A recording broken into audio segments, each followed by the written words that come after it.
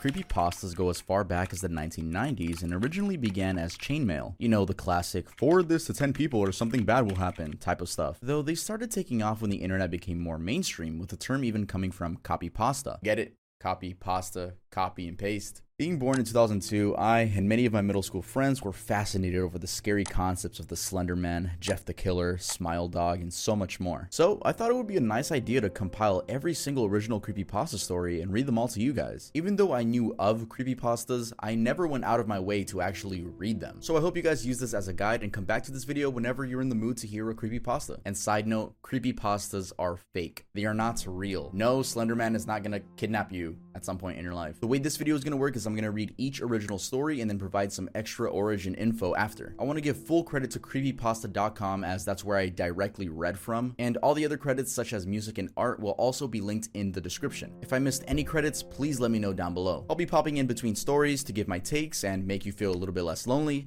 And the last thing I have to say is that Stop Loving Me CDs and cassettes are out now, and there's a few left. I don't know by the time this video if they're still going to be up, but they're at earldoesn'texist.com, so you can go check them out over there. If my eye looks weird, that's because I currently have an eye infection. This is how bad my face looked during these past few days, so it's calming down now. I feel better. Thanks for asking. Are you guys ready for my longest video ever? Let's get started with the video. Abandoned by Disney. Original author, Slime Beast. Some of you may have heard that the Disney Corporation is responsible for at least one real, quote-unquote, live ghost town. Disney built the Treasure Island Resort in Baker's Bay in the Bahamas. It didn't start as a ghost town. Disney's cruise ships would actually stop at the resort and leave tourists there to relax in luxury. This is a fact. Look it up. Disney blew $30 million in that place. Yes, $30 million. Then they abandoned it. Disney blamed the shallow waters, too shallow for their ships to safely operate, and there was even blame cast on the workers, saying that since they were from the Bahamas, they were too lazy to work a regular schedule. That's where the factual nature of the story ends. It wasn't because of sand, and it obviously wasn't because foreigners are lazy. Both are convenient excuses. I sincerely doubt those reasons were legitimate. Why don't I buy the official story? Because of Mowgli's Palace. Near the beachside city of Emerald Isle in North Carolina, Disney began construction of Mowgli's Palace in the late 1990s. The concept was a jungle-themed resort with a large, you guessed it, palace in the center of the whole thing. If you're unfamiliar with the character of Mowgli, then you might better remember the story, The Jungle Book. If you haven't seen it anywhere else, you know it as a Disney cartoon from decades past. Mowgli is an abandoned child in the jungle, essentially raised by animals and simultaneously threatened and pursued by other animals. Mowgli's Palace was a controversial undertaking from the start. Disney bought up a ton of high-priced land for the project. There was actually a scandal surrounding some of the purchases. The local government claimed, quote, eminent domain on people's homes, then turned around and sold the properties to Disney. At one point, a home that had just been constructed was immediately condemned with little to no explanation. The land grabbed by the government was supposedly for some fictional highway project. Knowing full well what was going on, people started calling it Mickey Mouse Highway. Then there was the concept art. A group of stuffed shirts from Disney Co. actually held a city meeting. They intended to sell everyone on how lucrative this project was going to be for everyone. When they showed the concept art, this gigantic Indian palace surrounded by jungle, staffed with men and women in loincloths and travel gear, well, suffice to say everyone flipped their shit. We're talking about a large Indian palace, jungle, and loincloths, not only in the center of a relatively wealthy area, but also a somewhat xenophobic area of the southern USA. It was a questionable mix at that point in history. One member of the crowd tried to storm the stage, but he was quickly subdued by security after he managed to break one of the presentation boards over his knee. Disney took that community and essentially broke it over its knee as well. The houses were razed, the land was cleared, and there wasn't a damn thing anyone could do or say about it. Local TV and newspapers were against the resort at the beginning, but some insane connection between Disney's media holdings and the local venues came into play, and their opinions turned on a dime. So anyway, Treasure Island, the Bahamas. Disney sunk those millions in and then split. The same thing happened with Mowgli's Palace. Construction was complete. Visitors actually stayed at the resort. Surrounding communities were flooded with traffic and the usual annoyances associated with an influx of lost and irritated tourists. Then it all stopped. Disney shut it down and nobody knew what the hell to think. But they were pretty happy about it. Disney's loss was pretty hilarious and wonderful to a large group of folks who didn't want this in the first place. I honestly didn't give this place another thought since hearing it closed over a decade ago. I live maybe 4 hours from Emerald Isle, so really I only heard the rumblings and didn't experience any of it firsthand. Then I read this article from someone who had explored the Treasure Island Resort and posted a whole blog about all the crazy shit he found in there. Stuff just left behind. Things smashed, defaced, probably ruined by the disgruntled former employees who had just lost their jobs. Hell, the locals from all around probably had a hand in wrecking that place. People there felt just as angry about Treasure Island as folks here about Mowgli's Palace. Plus, there were rumors that Disney had released their aquarium stock into the local waters when they closed, including sharks. Who wouldn't want to take a few swings at some merchandise after that? Well, what I'm getting at is this blog about Treasure Island Island got me thinking. Even though many years had passed since its closing, I figured it might be cool to do some urban exploration at Mowgli's Palace, take some photos, write about my experience, and probably see if there was anything I could take home as a memento. I'm not gonna say I wasted no time in getting there, because honestly it took me another year after I first found that Treasure Island article to get around to going up to Emerald Isle. Over the course of that year, I did a lot of research on the Palace Resort, or rather, I tried to. Naturally, no official Disney site or resource made any mention of the place. That had been scrubbed clean. Even more odd, however, was that nobody before myself had apparently thought to blog about the place or even post a photo. None of the local TV or newspaper sites had one word about the place, though that was to be expected since they had all swung Disney's way. They wouldn't be out there lauding their embarrassment, you know? Recently, I learned that corporations can actually ask Google, for example, to remove links from search results, basically for no good reason. Looking back, it's probably not that nobody spoke about the resort, but rather their words were made inaccessible. So in the end, I could barely find the place. All I had to do was go on an old as hell map I'd received in the mail back in the 90s. It was a promotional item sent out to people who had recently been to Disney World, and I guess since I had been there in the late 80s, that was recent. I didn't really intend to hang on to it. It just got shoved in with my books and comics from my childhood. I'd only remembered it months into my research, and even then it took me another few weeks to locate the storage bin my parents had shoved it all into. But I did find it. Locals were no help, as most were transplants who moved to the beach in recent years, or old residents who just sneered at me and made rude gestures the second I managed to say, "Where would I find Mowgli's?" Yeah.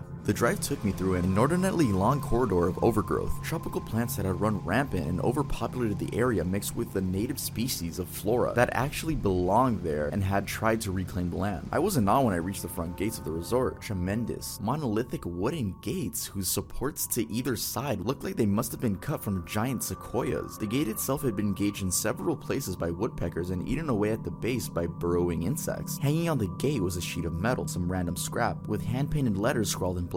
Abandoned by Disney. Clearly the handiwork of some past local or employee who wanted to make some small protest. The gates were open enough to walk through, but not drive. So grabbing my digital camera and the map, whose flip side showed a layout of the resort, I set off on foot. The inner grounds of the place were just as overgrown as the entryway. Palm trees stood unattended and ragged among piles of their own coconuts. Banana plants similarly stood in their own stinking, bug-riddled refuse. There was this sort of clash between order and chaos, as carefully planted rows of perennial flowers mixed with obnoxious tall weeds and stinking, blackened mushrooms. All that remained of any outdoor structures were broken, rotting wood and various charred bits of unidentifiable material. What was most likely an information booth or an outdoor bar was now simply a pile of assorted debris, chopped up by past vandalism and ravaged by weather. The most interesting thing on the grounds was a statue of Baloo, the friendly bear from the Jungle Book, which stood in a sort of courtyard in front of the main building. He was frozen in the pose of making a wave toward no one, staring into empty space with a silly, toothy grin as bird shit covered whole swaths of his fur and vines and sword his platform. I approached the main building, the palace, only to find the outside of the building covered in graffiti, where the original paint hadn't peeled and chipped away. The front doors weren't just open, they had been taken off their hinges and were stolen. Above the front doors, or the gaping maw where they had been, someone had once again painted "Abandoned by Disney." Wish I could tell you about all the awesome stuff I saw in the palace. Forgotten statues, abandoned cash registers, a full-fledged secret society of homeless bums, but no. The inside of the building was so stark, so bare, that I actually think people had stolen the molding off the walls. Anything that was too big to steal, counters, desks, fake giant trees, they were all resting amid this empty echo chamber that amplified my every step like a slow rat-a-tat of a machine gun. I checked the floor plan and headed to all the locations that might seem in any way interesting. The kitchen was, as you would imagine, an industrial food prep area with all the appliances in space. No expenses spared.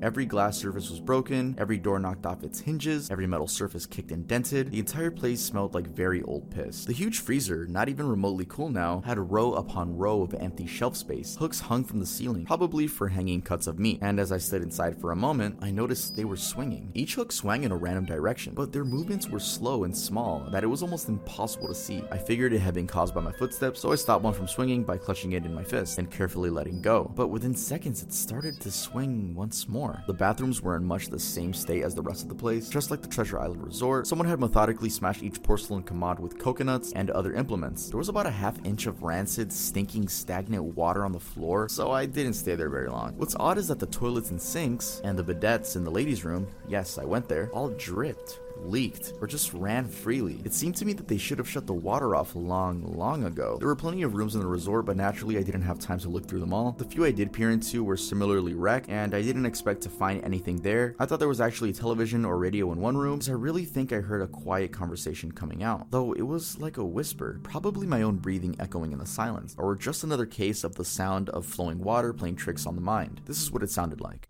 I didn't believe it.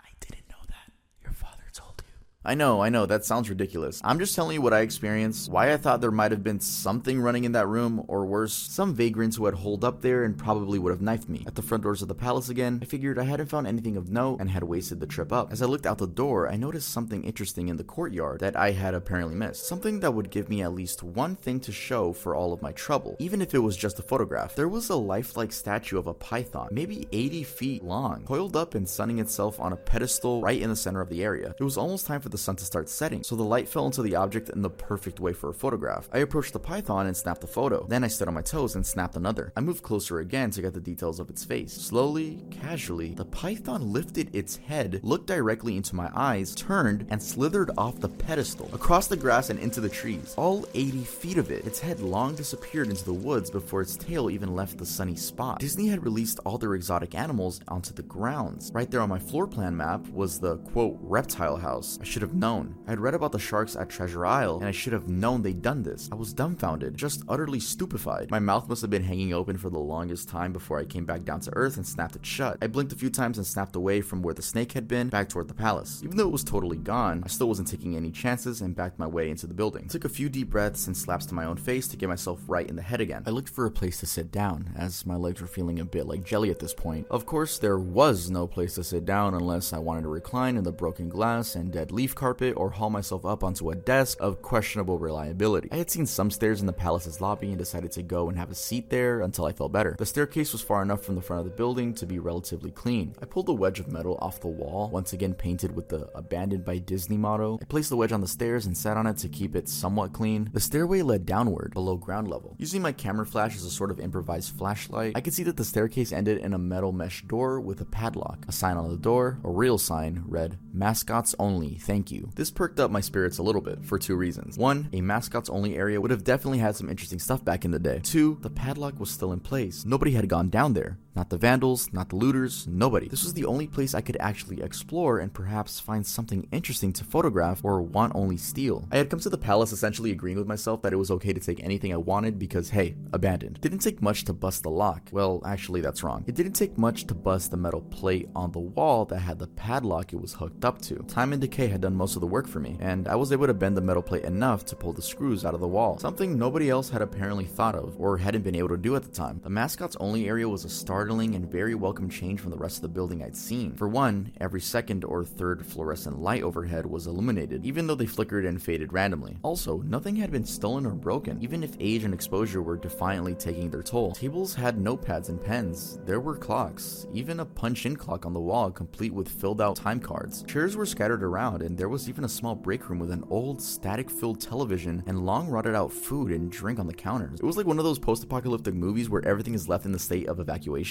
As I walked in the maze-like sub-basement hallways of the mascots only area, the sights just became more and more interesting. As I went further, desks and tables were knocked over, papers scattered and almost melded with a damp floor, and a large carpet of mold was slowly overtaking the real rotting crimson floor covering. Everything was sort of squishy. Anything wood disintegrated into mush when I applied even the least amount of force, and clothing items hanging on hooks in one of the rooms simply fell to moist threads if I tried to unhook them. One thing that annoyed me was that the light was becoming more sparse and unreliable as I went further into the dark. Eventually I reached a black and yellow striped door with the words "Character Prep 1" stenciled on it. The door wouldn't open at first. I figured this was probably where the costumes were kept, and I defiantly wanted a photograph of that twisted, stinking mess. Try as I might, whatever angle or trick I tried, the door wouldn't budge. That is, until I gave up and started to walk away. That was when there was a slight popping sound, and the door creaked open slowly. Inside, the room was completely dark, pitch black. I used the camera flash to look for a light switch in the wall, but there was nothing. As I made my search, I was jarred out of my sense of excitement by a large electrical buzz. Rows of lights overhead suddenly flashed to life,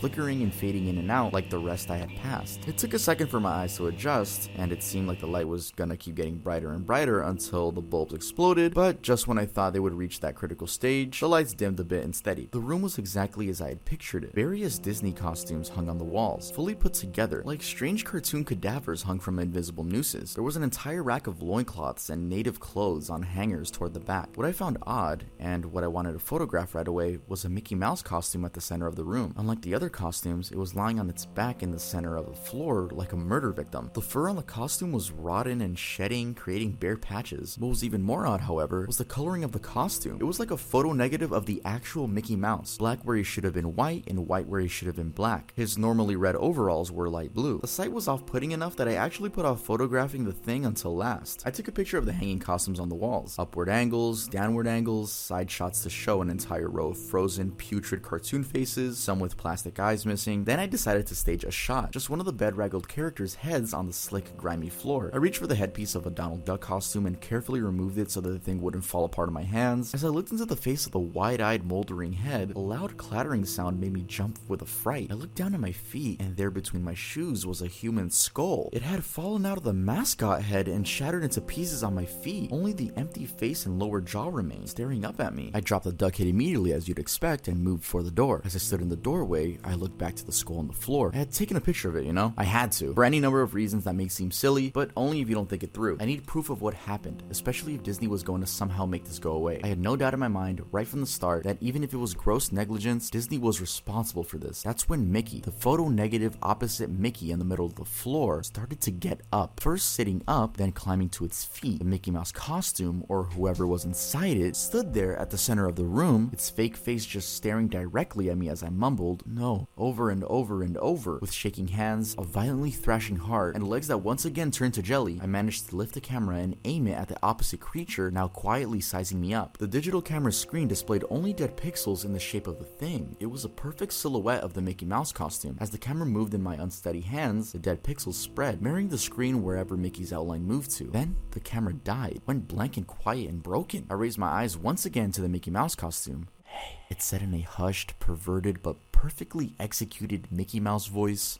"Wanna see my head come off?" It started to pull at its own head, working its clumsy, glove-clad fingers around its neck with clawing, impatient movements, similar to a wounded man trying to pull himself free from a predator's jaws. As it worked its digits into its neck, so much blood, so much thick, chunky yellow blood. I turned away as I heard a sickening tearing of cloth and flesh. Only cared about getting away. Above the doorway out of this room, I saw the final message clawed into the metal with bone or fingernails. "Abandoned by God." I never got the pictures out of the camera. I never wrote the blog entry about it. After I ran from that place, fled for sanity if not my very life, I knew why Disney didn't want anyone to know about this place. They didn't want anyone like me getting in. They didn't want anything like that getting out. Abandoned by Disney. I really like this one. I really liked reading this one. It was the most convincing that it could be realistic. It was the most convincing that it could be a real thing. But no, obviously this didn't happen. I feel like it was so realistic up until the corny yellow blood at the bottom, the negative Mickey. I feel like that's when it got corny. Not saying it's bad. It's a bad story, you know. Back in the day, back in our day, we didn't have ARGs. We had CreepyPastas. I'm not going to give these a rating. I'm just going to let y'all know slight takes of them. I think it was a cool story. A little corny at the end. Let's head on to Lavender Town now.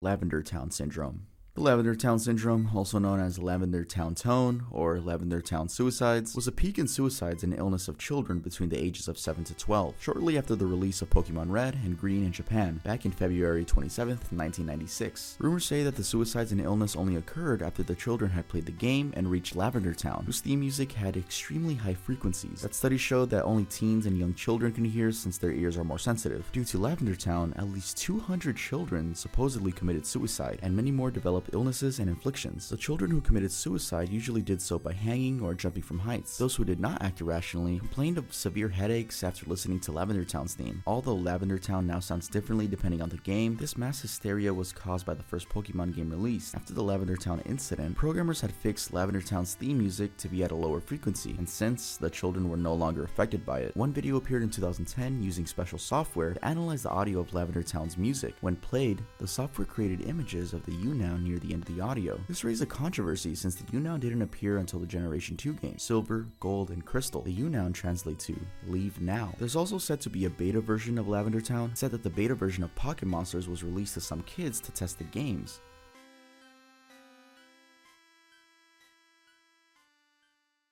We see each other once more. I know this one was this is the shortest one. The Lavender Town was the shortest one. Why am I wearing shades? You already know. I showed you my eye. Here it is again.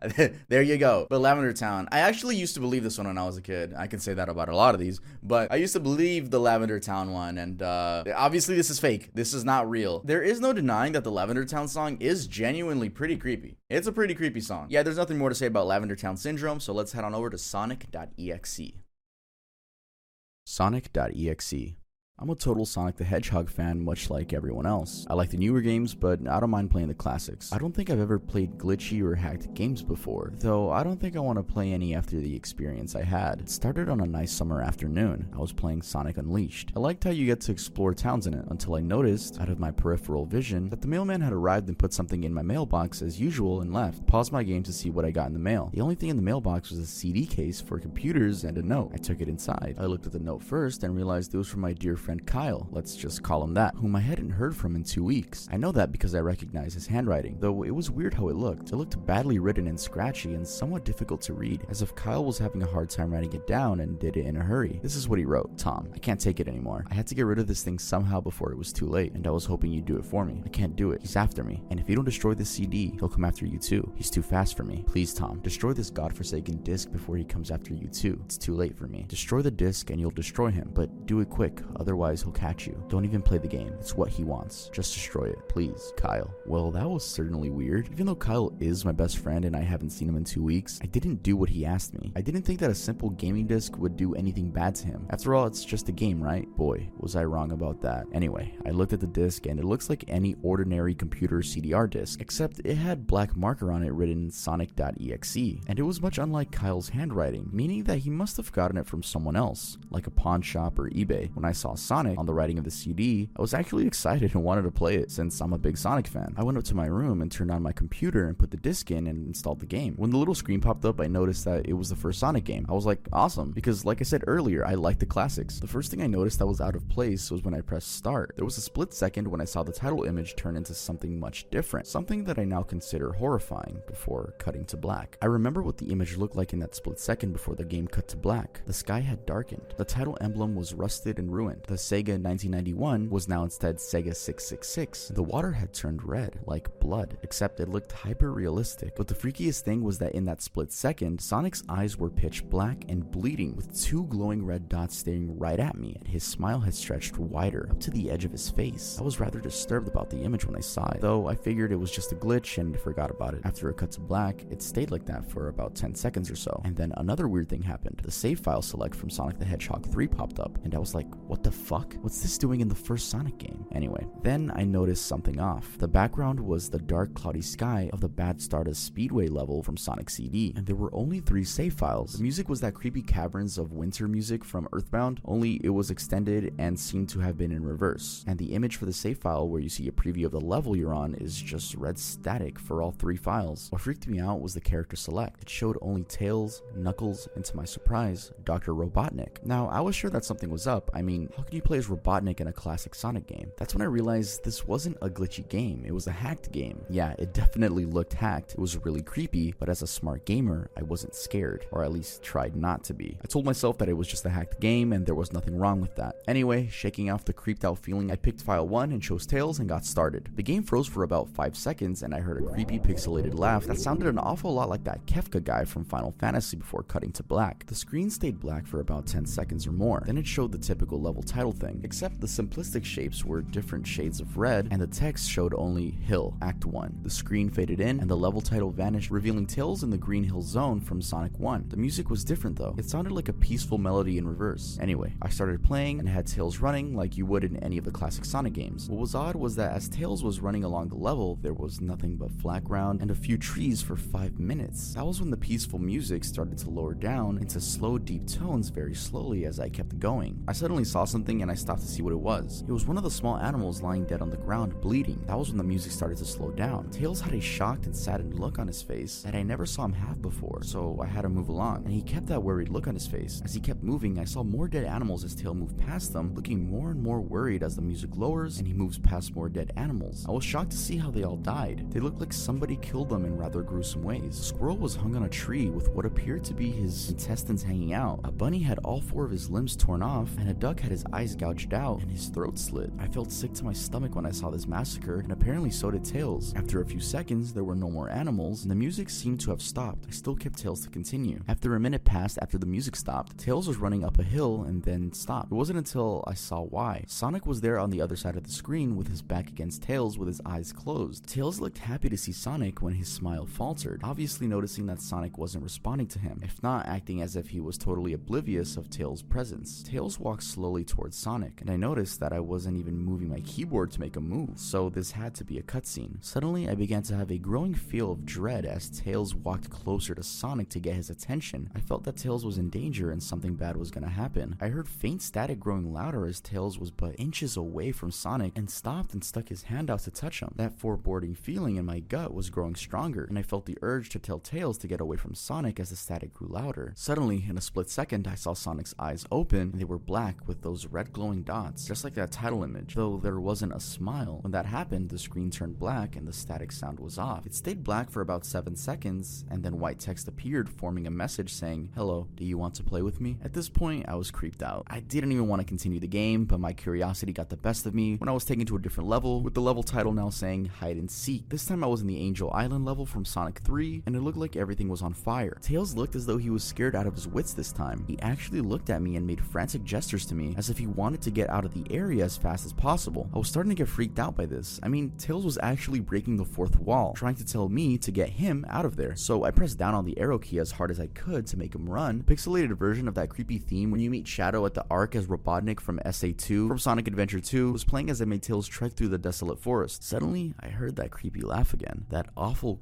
Kefka laugh right after 10 seconds had passed as I helped Tails run through the forest, and then I started seeing flashes of Sonic popping up everywhere on the screen, again with those black and red eyes. The music changed to that suspenseful drowning jingle as I see Sonic behind Tails slowly gaining up on him, flying. Sonic wasn't running, he was actually flying. The flying pose his sprite was making looked very similar to Metal Sonic's flying pose in Sonic CD, except it was just Sonic, and he had those black and red eyes again. Only this time, he had the most deranged looking grin on his face. He looked as though he was enjoying the torment he was giving the poor little fox as he gained up on him. Suddenly, when Tails tripped, another cutscene, the music stopped and Sonic vanished. Tails laid there and started crying for 15 seconds. The scene was rather upsetting to watch, and I kind of teared up myself. But then Sonic appeared right in front of Tails, and Tails looked up in horror. Blood started coming down those blackened eyes of Sonic's as a grin slowly grew on his face as he looked down at the horrified fox. I could do nothing but watch. Just in a split second, Sonic lunged at Tails right before the screen went black. There was a loud screeching noise that only lasted 5 seconds. The text returned, only this time it said, "You're too slow. Wanna try again?" And then that god-awful laugh came in. I was so shocked by what happened. Did Sonic murder Tails? No, he couldn't have. He and Tails are supposed to be best friends, right? Why did Sonic do that to him? I shook the shock off as I was brought back into the character select screen. The save file that had Tails was different though. Tails was no longer in the box itself, but in the TV screen itself, which was flickering with that red static. Tails' expression scared me. His eyes were black and bleeding. His orange fur had gone black, and he had an expression of anguish on his face. Trying to ignore it, I picked Knuckles next. The laugh came in again, and the screen cut to black again, and stayed there for another 10 seconds. This time the level said, "You can't run." I was really freaked out by now. I couldn't really tell if this was a glitch, or a hack, or some kind of sick twisted joke, or anything really. But despite my fear of what happened next, I kept playing. The next level looked so much different. It had the ground of the Scrap Brain Zone, but the sky background looked like the main menu. It had the dark reddish cloudy sky, but it was the music that creeped me out the most. It sounded like Gygas' theme right after you beat Pokey in Earthbound. I also noticed that Knuckles looked just as afraid as Tails did, though not as much. More rather a little unnerved. He broke the fourth wall just like Tails, and it looked like he wasn't sure about going on, but I made a move anyway. He ran down the straight pathway in this dark level, and as he did, the screen started to flicker red static a couple times, and then that maddening laugh came in again. Then, after a few seconds of running, I noticed several bloodstains on the metallic ground. I felt a growing sense of fear again, thinking something horrible was gonna happen to Knuckles. He looked nauseated walking down this bloodstained road, but I kept him going. Suddenly, as Knuckles ran, Sonic appeared right in front of him with those black and red eyes, and then red static appeared again. Then the static vanished, showing nothing but black screen with text saying, "Found you." Now I was scared. Sonic found Knuckles already? What was going on? Anyway, red static came again, and then I was back to the level. Knuckles looked like he was panicking, and Sonic was nowhere to be found. And this time that high-pitched squealing from Silent Hill 1's final boss was playing. Was this some kind of boss battle with Sonic? I hope to God it wasn't, honestly. Suddenly, Sonic appeared right behind Knuckles in what appeared to be pixelated black smoke. I made Knuckles turn and then punch Sonic, but Sonic vanished in black pixelated smoke before I could even land a hit. That terrible laugh went off again. Then Sonic Sonic appeared behind Knuckles again, and then I made him punch again, and Sonic vanished again laughing. Knuckles was panicking even more, and even I felt like I was going crazy. Sonic was practically playing with us. He was playing a sick, twisted little mind game with me and Knuckles. Another cutscene played as Knuckles fell to his knees and clutched his head, sobbing. I felt his agony. Sonic was driving both of us crazy. And then, in a split second, Sonic lunged at Knuckles, and the screen went black with another distorted screeching noise that lasted for at least 3 seconds. Another text message appeared. So many souls to play with, so little time. Would you agree? What the hell? Just what's going on? I started to think Sonic was actually trying to talk to me through the game, but I was too scared to think that. I was brought back by the main menu, and this time, the second file box had Knuckles in the TV screen. His red fur had darkened to a reddish gray, his dreadlocks were dripping with blood, and his eyes were black and bleeding too, and he had a look of sadness on his face. I began to think that those are the actual characters trapped in those TV screens on the save files, but I couldn't believe it. I didn't want to believe it, so I shut the game off and took a break. I took a nap, wish I hadn't, because I then began to have the most disturbing nightmare. I was in pitch black darkness, though I was under the light given off by a lamp hung high above my head. I could hear the cries of Knuckles and Tails nearby. They were saying stuff like, "Help us," and "Why did you give us to him?" and "Run away before he gets you too." Their cries died out as I then heard Sonic laugh. His laugh. It sounded a lot like the distorted Kefka laugh. They were a lot of fun to play with, kid. Just like your friend Kyle, though he didn't last long. I was scared and looking around for the source of the voice. Won't be long now until you join him and all my other friends. I saw him walking towards me, flickering in and out in several directions. You can't run, kid. You're in my world now, just like the others. When he grabbed me and I saw his bleeding black and red eyes, along with that grin, I woke up with a fright. After a couple of hours, I decided to continue playing the game. I don't know why, but I had to figure out why this was happening, so I turned on the computer, turned on the game, and selected Robotnik next. I still thought that was wacky, playing as Robotnik, but anyway, the level title appeared again, and this time it said ...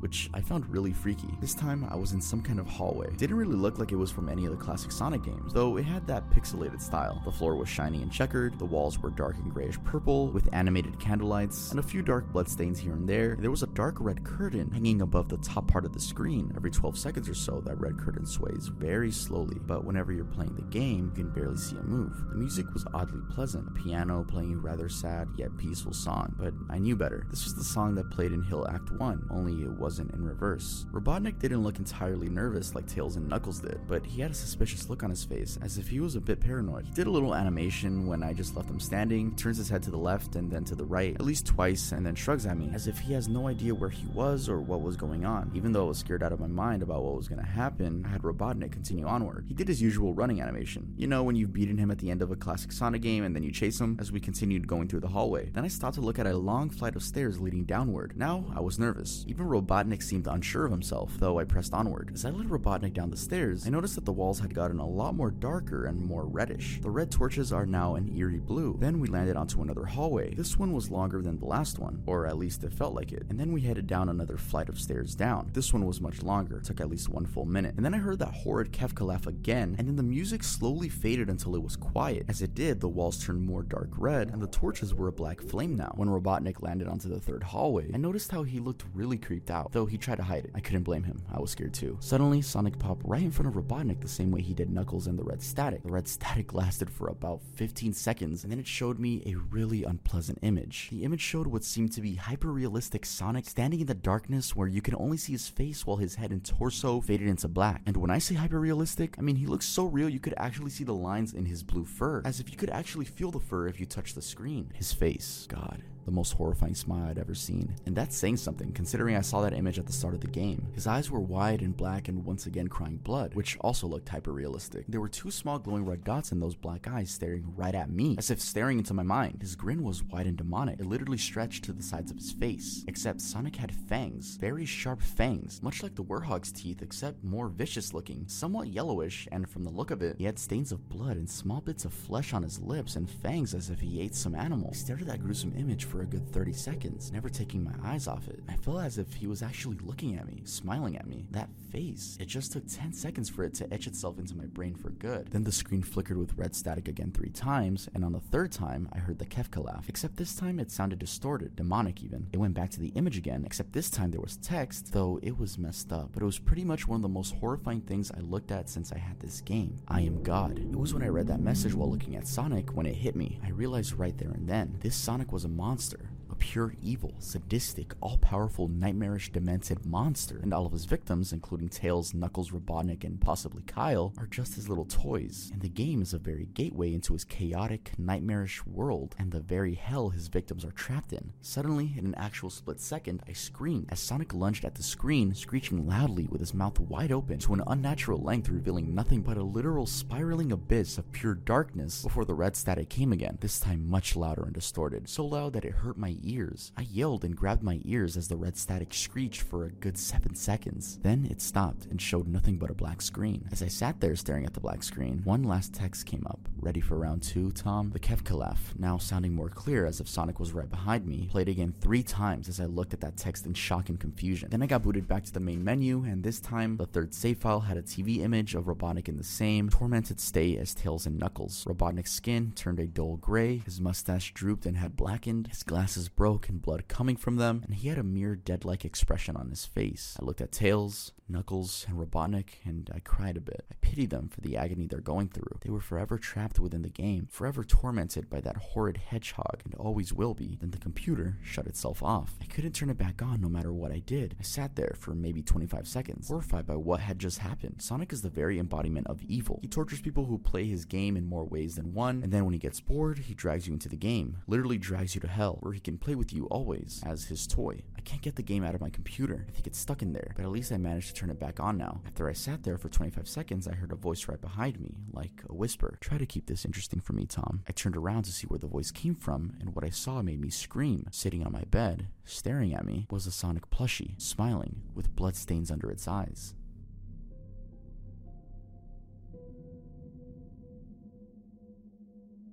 In appearance, Sonic.exe is almost identical to the established Sonic the Hedgehog character, a stylized bipedal hedgehog with famously spiked blue hair and a welcoming smile. The big difference is that in the EXE version, the character's eyes are missing, replaced instead with dark pits through which a single point of red light is shining while blood or a dark liquid leaks down the cheeks. This motif of the empty eye sockets and bleeding eyes is again reminiscent of the Ben Drowned creepypasta, while the absence of the eyes is similar to the character Eyeless Jack. The EXE version of Sonic also has noticeably less neat hair spikes, and in depictions where his teeth can be seen, always has yellowed fang-like teeth. His limbs are also notably blackening, as if to suggest some form of decay. The Sonic.exe creepypasta was originally written by JC the Hyena. In a post describing how he came up with the creepypasta, the originator explains that his inspiration came from a Photoshop screen capture image of the holding screen for Sonic the Hedgehog, in which the character has the aforementioned eye injuries but retains the sadistic smile. In the post, JC the Hyena implies that he was also the creator of the original image, though that hasn't been confirmed. The story inspired by the image was posted by JC the Hyena to the creepypasta wiki on 9th of August 2011. Almost a year to the day later, a game based upon the creepypasta story was released by MY5T Crimson on GameJolt. This was followed by a reading of the story by YouTuber Mr. Creepypasta, though the story's popularity really skyrocketed after YouTuber PewDiePie did a playthrough of the game based upon it, with the video garnering over 7 million views. Building upon the success of the original creepypasta, JC the Hyena made several further posts explaining the nature of the character, likening the entity to something closer to a demon, and underlining the fact that the creature is not simply a human or ghost. Despite its massive following and status as a common theme for fan art on sites like DeviantArt, the original creepypasta of Sonic.exe was removed from the site when it was deemed to be of low quality and criticized for having too many cliches. Creator JC the Hyena was less than impressed with this removal, announcing it in a blog post on the 14th of January 2014. His subsequent reaction to this removal, which involved trying to get fans to protest to have it reinstated on the site and blocking people who leveled any negative comments in his direction, was criticized. The creator later apologized for his reaction and in 2017 posted a complete remake of the story. This second incarnation begins in exactly the same way, but now more explicitly identifies the Sonic.exe character as an eldritch abomination. The Sonic.exe character and story are examples of an established subgenre within creepypasta, which relates to cursed or haunted video games. The prevalence of this story model within the creepypasta genre as a whole may be due to a likelihood of shared audiences for video games, DeviantArt, and creepypasta content, and also because it's a modern update of an established trope. Sonic.exe also plays a common device used by creepypasta writers, namely the adoption and subversion of established or primarily benevolent characters, taking beloved figures and giving them an evil or menacing element, or creating an alternate evil version of a well-loved character.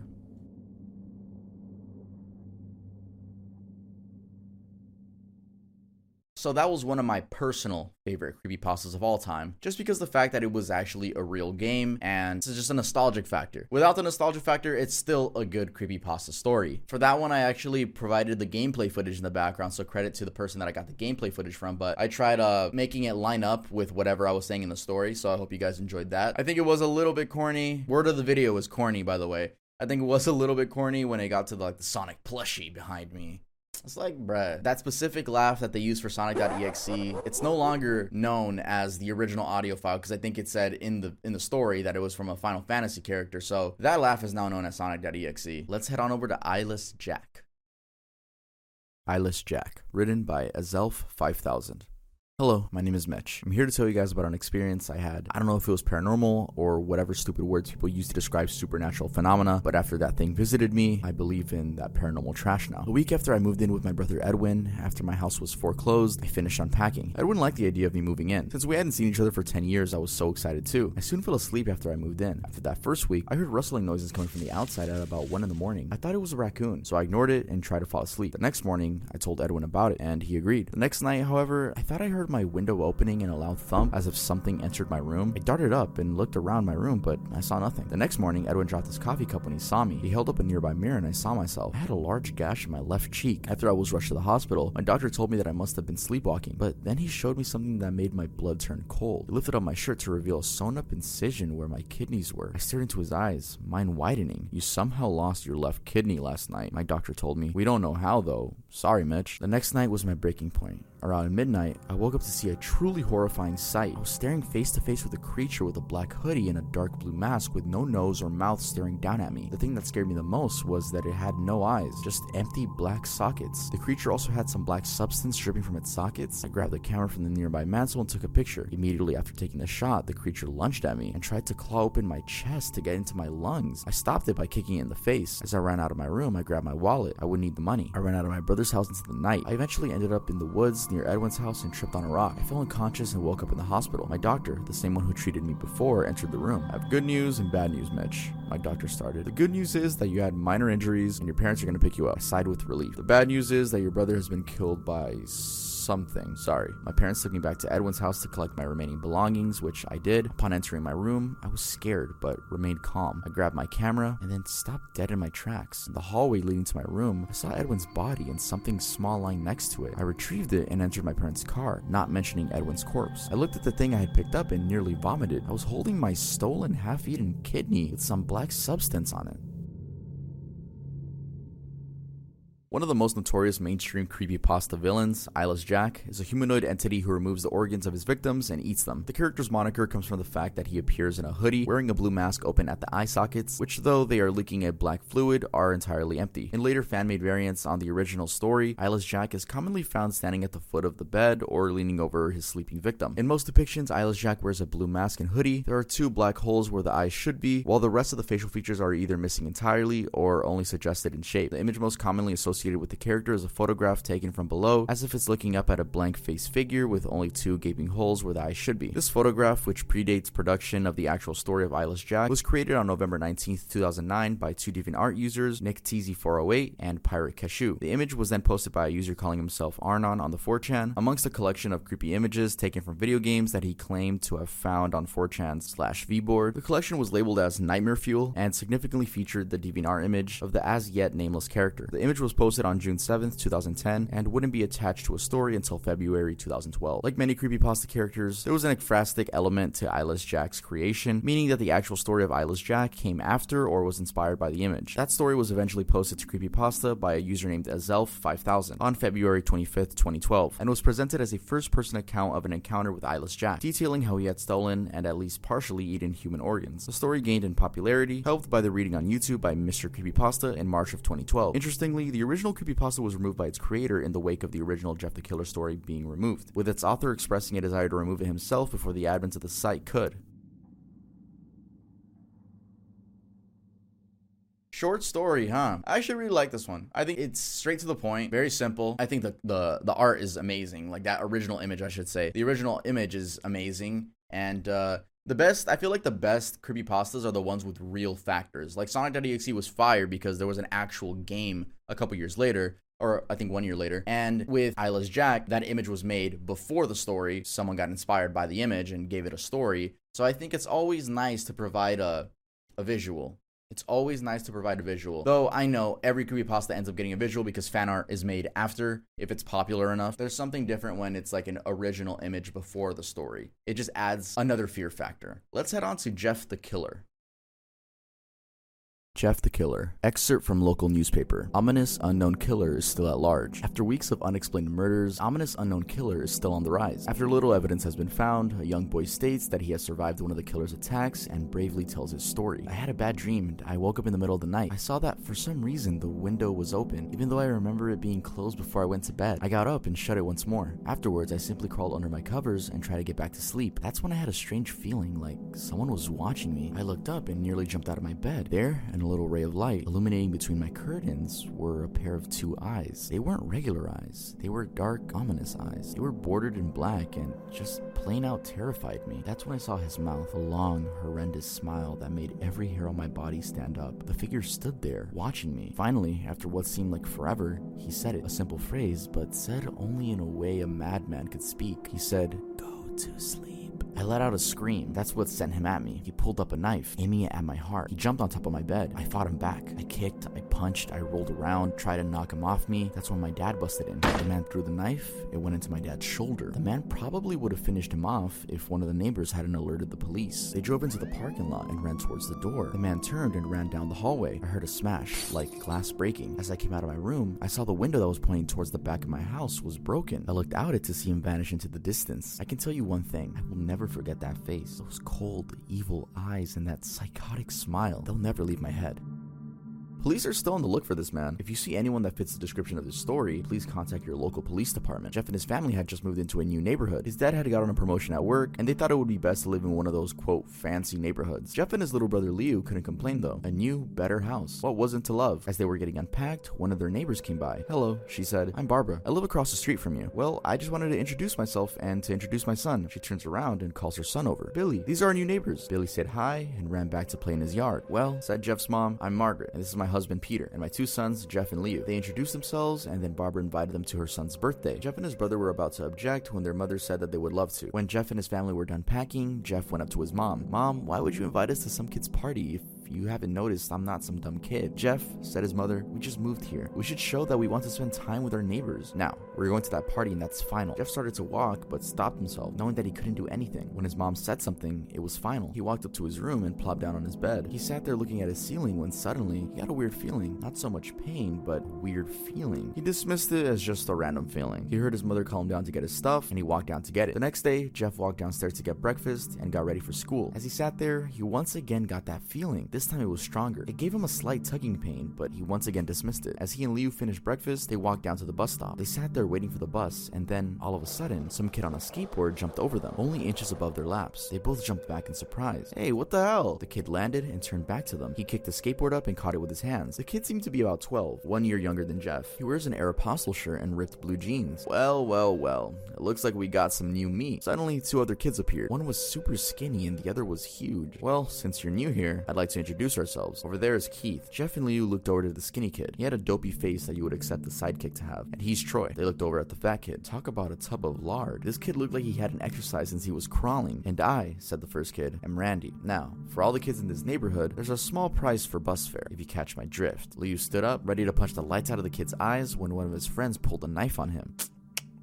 "I hoped you would be more cooperative, but it seems we must do this the hard way." The kid walked up to Liu and took his wallet out of his pocket. Jeff got that feeling again. Now it was truly strong, a burning sensation. He stood up, but Liu gestured him to sit down. Jeff ignored him and walked up to the kid. "Listen here, you little punk. Give back my brother's wallet or else." Randy put the wallet in his pocket and pulled out his own knife. "Oh, and what will you do?" Just as he finished the sentence, Jeff popped the kid in the nose. As Randy reached for his face, Jeff grabbed the kid's wrist and broke it. Randy screamed, and Jeff grabbed the knife from his hand. Troy and Keith rushed Jeff, but Jeff was too quick. quick. He threw Randy to the ground. Keith lashed out at him, but Jeff ducked and stabbed him in the arm. Keith dropped his knife and fell to the ground screaming. Troy rushed him too, but Jeff didn't even need the knife. He just punched Troy straight in the stomach and Troy went down. As he fell, he puked all over. Liu could do nothing but look in amazement at Jeff. "Jeff, how'd you?" was all he said. They saw the bus coming and knew they'd be blamed for the whole thing, so they started running as fast as they could. As they ran, they looked back and saw the bus driver rushing over to Randy and the others. As Jeff and Liu made it to school, they didn't dare tell what happened. All they did was sit and listen. Liu just thought of that as his brother beating up a few kids, but Jeff knew it was more. It was something scary. As he got that feeling, he felt how powerful it was, the urge to just hurt someone. He didn't like how it sounded, but he couldn't help feeling happy. He felt that strange feeling go away and stay away for the entire day of school. Even as he walked home due to the whole thing near the bus stop and how now he probably wasn't going to be taking the bus anymore, he felt happy. When he got home, his parents asked him how his day was, and he said in a somewhat ominous voice, "It was a wonderful day." Next morning, he heard a knock at his front door. He walked down to find 2 police officers at his door, the mother looking back at him with an angry look. "Jeff, these officers tell me that you attacked 3 kids, that it wasn't regular fighting, and that they were stabbed." "Stabbed, son?" Jeff's gaze fell to the floor, showing his mother that it was true. "Mom, they were the ones that pulled the knives on me and Liu." "Son," said one of the cops, "we found 3 kids, 2 stabbed, 1 having a bruise on his stomach, and we have witnesses proving that you fled the scene. Now, what does that tell us?" Jeff knew it was no use. He could say him and Liu had been attacked, but then there was no proof of them not being attacked in the first place. They couldn't say they weren't fleeing because, truth be told, they were. So Jeff couldn't defend himself or Liu. "Son, call down your brother." Jeff couldn't do it since it was he who beat up all the kids. "Sir, it was me. I was the one who beat up the kids. Liu tried to hold me back, but he couldn't stop me." The cop looked at his partner and they both nod. "Well, kid,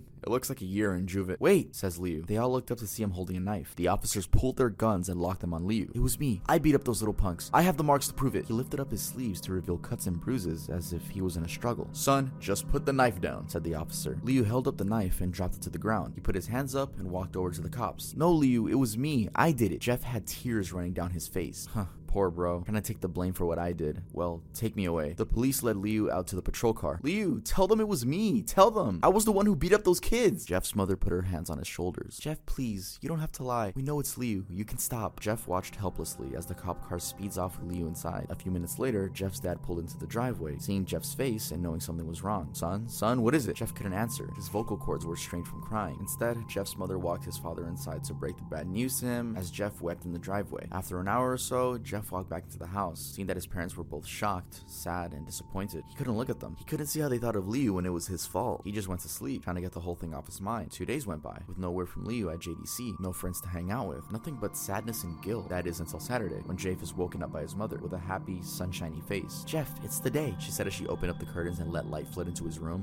What's today?" asked Jeff as he stirs awake. "Why, it's Billy's party." He was now fully awake. "Mom, you're joking, right? You don't expect me to go to some kid's party after..."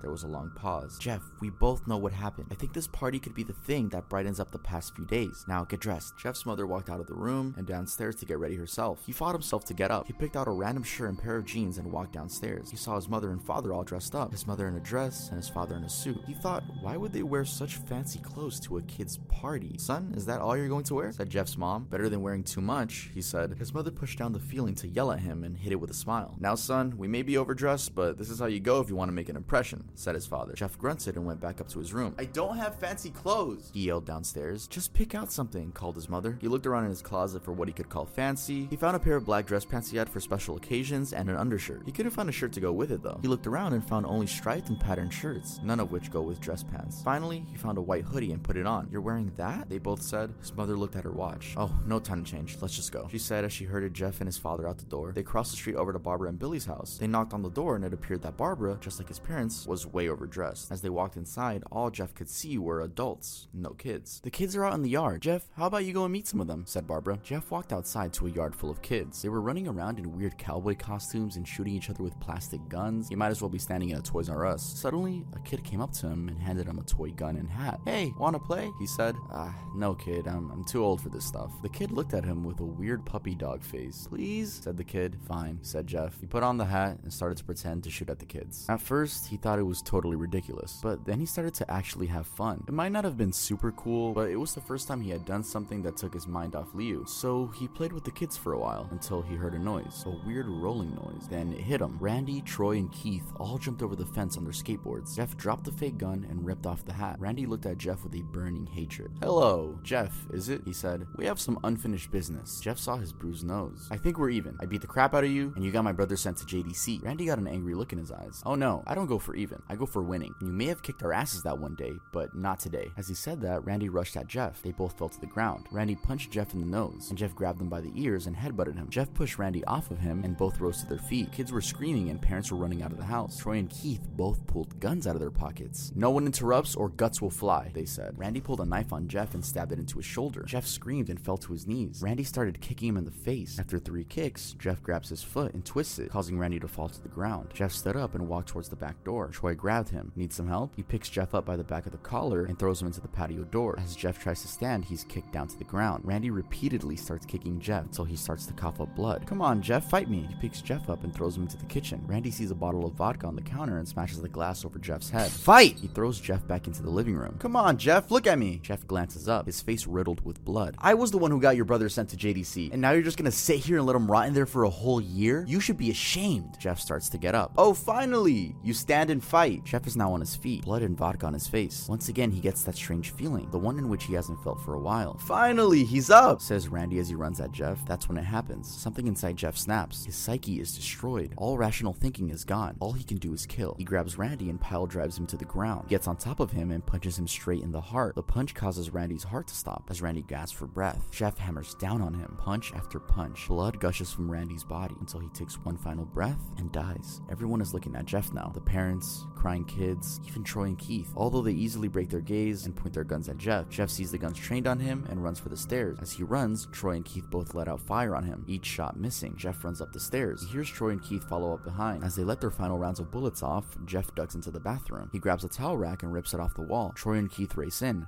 knives heavy. Troy swings his knife at Jeff, who backs away and bangs the towel rack into Troy's face. Troy goes down hard, and now all that's left is Keith. He is more agile than Troy though, and ducks when Jeff swings the towel rack. He dropped the knife and grabbed Jeff by the neck. He pushed him into the wall. A thing of bleach fell down on top of him from the top shelf. It burnt both of them as they both started to scream. Jeff wiped his eyes as best he could. He pulled back the towel rack and swung it straight into Keith's head. As he lay there, bleeding to death, he let out an ominous smile. "What's so funny?" asked Jeff. Keith pulled out a lighter and switched it on. "What's funny," he said, "is that you're covered in bleach and alcohol." Jeff's eyes widened as Keith threw the lighter on him. As soon as the flame made contact with him, the flames ignited the alcohol in the vodka. While the alcohol burned him, the bleach bleached his skin. Jeff let out a horrible screech as he caught on fire. He tried to roll out the fire, but it was no use. The alcohol had made him a walking inferno. He ran down the hall and fell down the stairs. Everybody started screaming as they saw Jeff, which was now a man on fire, dropped to the ground, nearly dead. The last thing Jeff saw was his mother and the other parents trying to extinguish the fire. That's when he passed out. When Jeff woke, he had a cast wrapped around his face. He couldn't see anything, but he felt a cast on his shoulder and stitches all over his body. He tried to stand up, but realized that there was some tube in his arm, and when he tried to get up, it fell out, and a nurse rushed in. "I don't think you could get out of bed just yet," she said as she put him back in his bed and reinserted the tube. Jeff sat there with no vision, no idea of what his surroundings were. Finally, after hours, he heard his mother. "Honey, are you okay?" she asked. Jeff couldn't answer though. His face was covered, and he was unable to speak. "Oh, honey, I have great news. After all the witnesses told the police that Randy confessed of trying to attack you, they decided to let Liu go." This made Jeff almost bolt up, stopping halfway, remembering the tube coming out of his arm. "He'll be out by tomorrow, and then you two will be able to be together again." Jeff's mother hugs Jeff and says her goodbye. The next couple of weeks were those where Jeff was visited by his family, and then came the day where his bandages were to be removed. Family members were all there to see what he looks like. As the doctors unwrapped the bandages from Jeff's face, everyone was on the edge of their seats. They waited until the last bandage holding the cover over his face was almost removed. "Let's hope for the best," said the doctor. He quickly pulls the cloth, letting the rest fall from Jeff's face. Jeff's mother screams at the sight of his face. Liu and Jeff's dad stare awestruck at his face. What happened to my face?" Jeff said. He rushed out of the bed and ran into the bathroom. He looked in the mirror and saw the cause of the distress. His face. It's horrible. His lips were burnt to a deep shade of red. His face was turned into a pure white color, and his hair singed from brown to black. He slowly put his hand to his face. It had a sort of leathery feel to it now. He looked back at his family, then back to the mirror. "Jeff," said Liu. "It's not that bad." "Not that bad?" said Jeff. "It's perfect." His family was equally surprised. Jeff started laughing uncontrollably. His parents noticed that his left eye and hand were twitching. Jeff, are you okay?" "Okay? I've never felt more happy."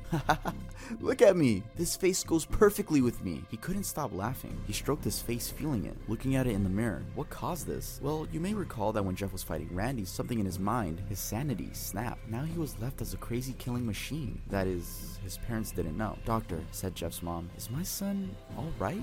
You know, in the head? Oh yes, this behavior is typical for patients that have taken very large amounts of painkillers. If his behavior doesn't change in a few weeks, bring him back here, and we'll give him a psychological test. Oh, thank you, doctor. Jeff's mother went over to Jeff. Jeff, sweetie, it's time to go. Jeff looks away from the mirror. His face still formed into a crazy smile. His mother took him by the shoulder and took him to get his clothes. This is what came in, said the lady at the desk. Jeff's mom looked down to see the black dress pants and white hoodie her son wore. Now they were clean of blood and stitched together. Jeff's mother led him to his room and made him put his clothes on. Then they left, not knowing that was their final day of life. Later that night, Jeff's mother woke to a sound coming from the bathroom. It sounded as if someone was crying. She slowly walked over to see what it was. When she looked into the bathroom, she saw a horrendous sight. Jeff had taken a knife and carved a smile into his cheeks. Jeff, what are you doing? Asked his mother. Jeff looked over to his mother. I couldn't keep smiling, Mommy. It hurt after a while. Now I can smile forever. Jeff's mother noticed his eyes, ringed in black. Jeff, your eyes! His eyes were seemingly never closing. I couldn't see my face. I got tired and my eyes were starting to close. I burned out the eyelid so I could forever see myself. My new face. Jeff's mother slowly started to back away, seeing that her son was going insane. What's wrong, Mommy? Aren't I beautiful? Yes, son, she said. Yes, you are. Let me go get Daddy so he can see your face. She ran into the room and shook Jeff's dad from his sleep. Honey, get the gun.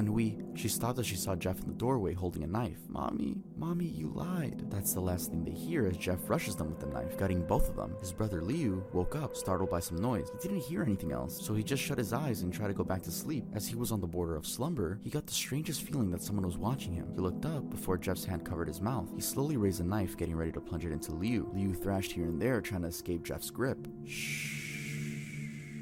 Jeff said, just go to sleep. So when it comes to the Jeff the Killer image, which is the most popular thing surrounding Jeff the Killer, not really the story itself, that image took a life of its own. You know, the main question is, where did the image come from? For some time, it was believed that the photograph was a Photoshop manipulated image of a girl identified as Katie Robinson. The story went that this young girl, who was considered by some internet trolls to be overweight, was eventually driven to suicide by online bullies. Her image was then photoshopped and used as a basis for the most widely known Jeff the Killer image. It's a tragic story, which though it exists entirely separate from the Jeff the Killer creepypasta, and even more sinister aspect and legitimate reason to find the image unnerving, depicting it as not only a deceased girl, but a victim of the same species of bullying that the fictional character endured. Fortunately, that's not really the story, it's just a rumor. The Katie Robinson story and the entire idea that the Jeff the Killer image used a photograph of a deceased girl as its basis has been debunked. The girl featured in the photograph alleged to belong to the unfortunate Miss Robinson is actually a girl named Heather White, who has confirmed that the images alleged to have been manipulated have nothing to do with the famous image of Jeff the Killer. Another theory which gained traction in recent years is that the original photograph was of an unnamed Stickum girl. This girl, who was alleged to have been crying for attention, was said to have used images in which the flash from her camera or monitor illuminated and overexposed her face, giving it the bleached out white appearance familiar to the Jeff the Killer images. Her image was subsequently screenshotted and adopted by another anonymous user, who then posed as her using her photograph to ask, "Am I pretty?" Responding to what seemed to be a naked self-promotion or hunting for sympathy clicks, viewers of the image gradually added to a thread in which they manipulated the image, so that it gradually becomes more and more distorted. These Photoshop images are believed by some to have evolved into the original Jeff the Killer photographs, and that's one theory at least. So far, the farthest back anyone has been able to trace the image is to a Japanese site called pya.cc, where two versions of the image were found. Both faces are noseless, though one had added contour shading around the eyes and the area where the nose would be. It's also been noted that the two images have different eye shapes, with one looking more like the eyes from a stuffed toy or cartoon character. Hey, what's up guys? You like how I look without the glasses? Jeff the Killer, one of the best stories on this list, I'd say. I know it speeds up very quick, even though it's a long story, but it's like all of these stories are going to speed up quick. We're not reading books here, we're reading creepypastas. I think it might be the best creepypasta of all time. Yep, I don't even know if that's a controversial opinion. I think that's pretty popular, honestly. Everything about the image and the image still not being known, like where it came from, is so fascinating. I think that's always going to keep the Jeff the Killer image relevant and always going to make people curious as to what the story is, though I never really knew about that story. I didn't care. I always was the image was the cool thing. I really liked it. I fucked with it. I was gonna not say fuck with it, but I realized I do cuss in this video, so yeah, I fucked with it. Have y'all noticed that I'm actually like putting effort into like my voice acting in this video? I don't know if y'all noticed, but I've been putting some effort into my voice acting. Y'all know I got a show coming out, a cartoon coming out by the end of this year. All right, stop. You guys don't have to remind me about Two Gay Cats. It's coming out by the end of this year. I promise you. If not early next year. But it's like, we're working on it. Anyway, Jeff the Killer is the best creepypasta of all time. Anyway, let's head on to The Rake.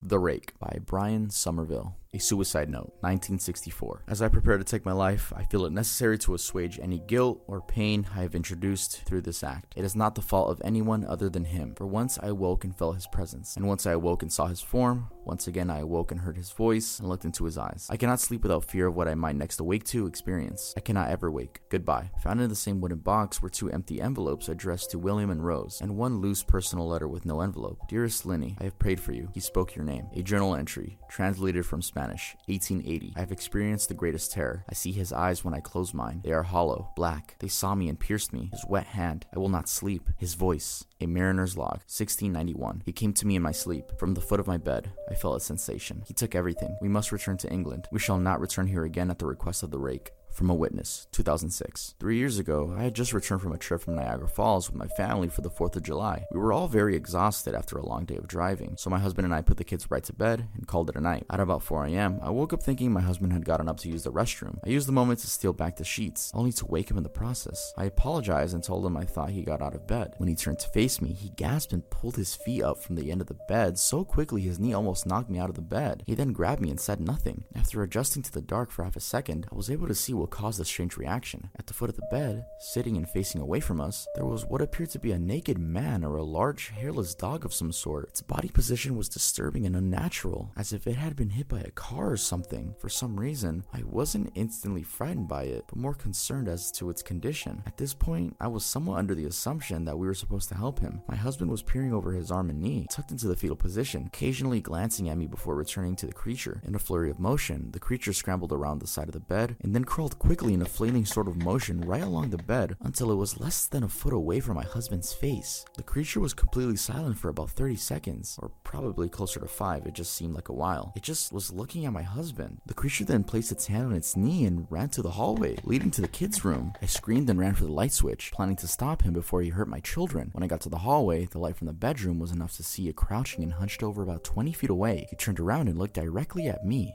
Covered in blood, I flipped the switch on the wall and saw my daughter Clara. The creature ran down the stairs while my husband and I rushed to help our daughter. She was very badly injured and spoke only once more in her short life. She said, "He is the Rake." My husband drove his car into the lake later that night while rushing our daughter to the hospital. He didn't survive. Being a small town, news got around pretty quickly. The police were helpful at first, and the local newspaper took a lot of interest as well. However, the story was never published and the local television news never followed up either. For several months, my son Justin and I stayed in a hotel near my parents' house. After we decided to return home, I began looking for answers myself. I eventually located a man in the next town who had a similar story. We got in contact and began talking about our experiences. He knew of 2 other people in New York who had seen the creature we now refer to as the Rake. It took the 4 of us about 2 solid years of hunting on the internet and writing letters to come up with a small collection of what we believe to be accounts of the Rake. None of them gave any details, history, or follow-up. One journal had an entry involving the creature in its first 3 pages, and it never mentioned it again. A ship's log explained nothing of the encounter, saying only they were told to leave by the Rake. That was the last entry in the log. There were, however, many instances where the creature's visit was one of a series of visits with the same person. Multiple people also mentioned being spoken to, my daughter included. This led us to wonder if the Rake had visited any of us before our last encounter. I set up a digital recorder near my bed and left it running all night, every night for 2 weeks. I would tediously scan through the sounds of me rolling around in my bed each day when I woke up. By the end of the second week, I was quite used to the occasional sound of sleep while blurring through the recording at 8 times the normal speed. This still took almost an hour every day. On the first day of the 3rd week, I thought I heard something different. What I found was a shrill voice. It was the Rake. I can't listen to it long enough to even begin to transcribe it. I haven't let anyone listen to it yet. All I know is that I've heard it before, and I now believe that it spoke when it was sitting in front of my husband. I don't remember hearing anything at the time, but for some reason, the voice on the recorder immediately brings me back to that moment. The thoughts that must have gone through my daughter's head make me very upset. I have not seen the Rake since he ruined my life, but I know that he has been in my room while I slept. I know and fear that one night I'll wake up to see him staring at me.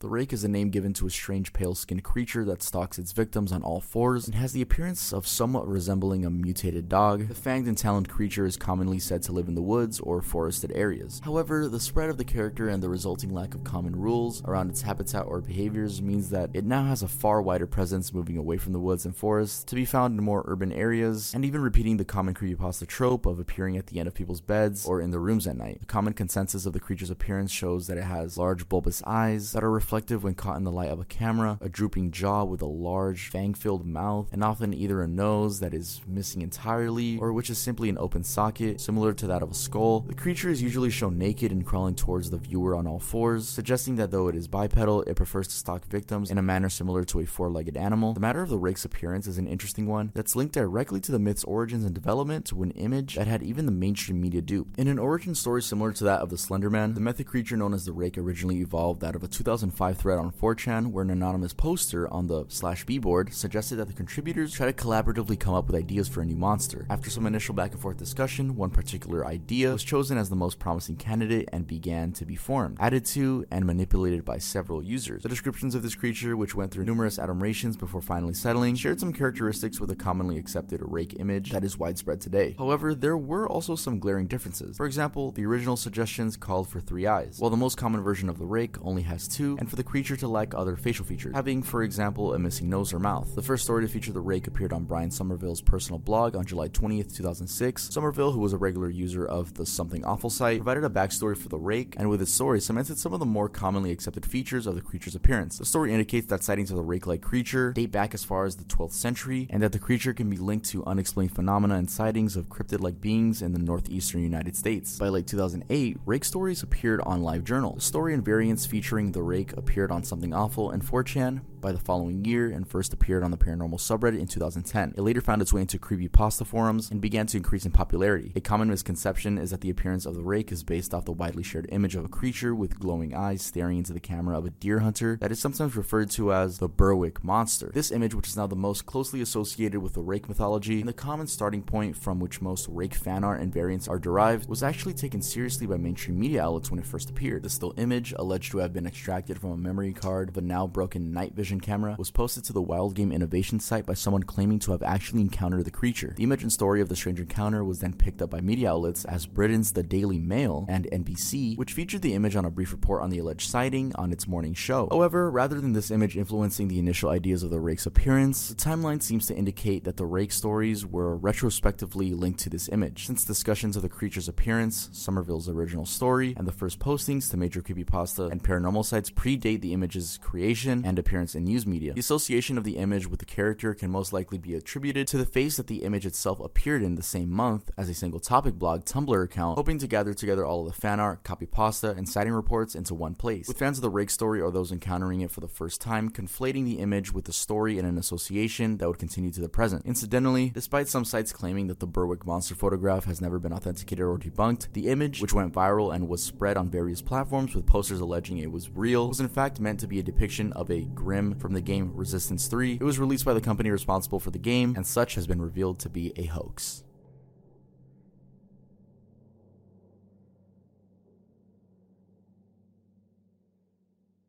The rake, another image that haunted mainstream media. I feel like you could argue that about Jeff the Killer. Like, people that don't even know about Jeff the Killer's story, they know the image though, and it's the same concept with the rake, with it coming back every year that someone saw in their backyard with their deer camera. It's like, bro, no, that's just the classic rake image. Personally, I didn't like this story. I'm gonna be honest. I didn't really like the rake story. It was too quick. I feel like there's so much potential with this image. You could do a lot more. Same with, I would argue with Eyeless Jack, but Eyeless Jack just is a cooler image, so a little bias on that.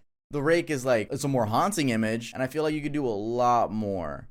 And by the way, guys, there are multiple stories on each creepypasta. I just tried to pick the most original.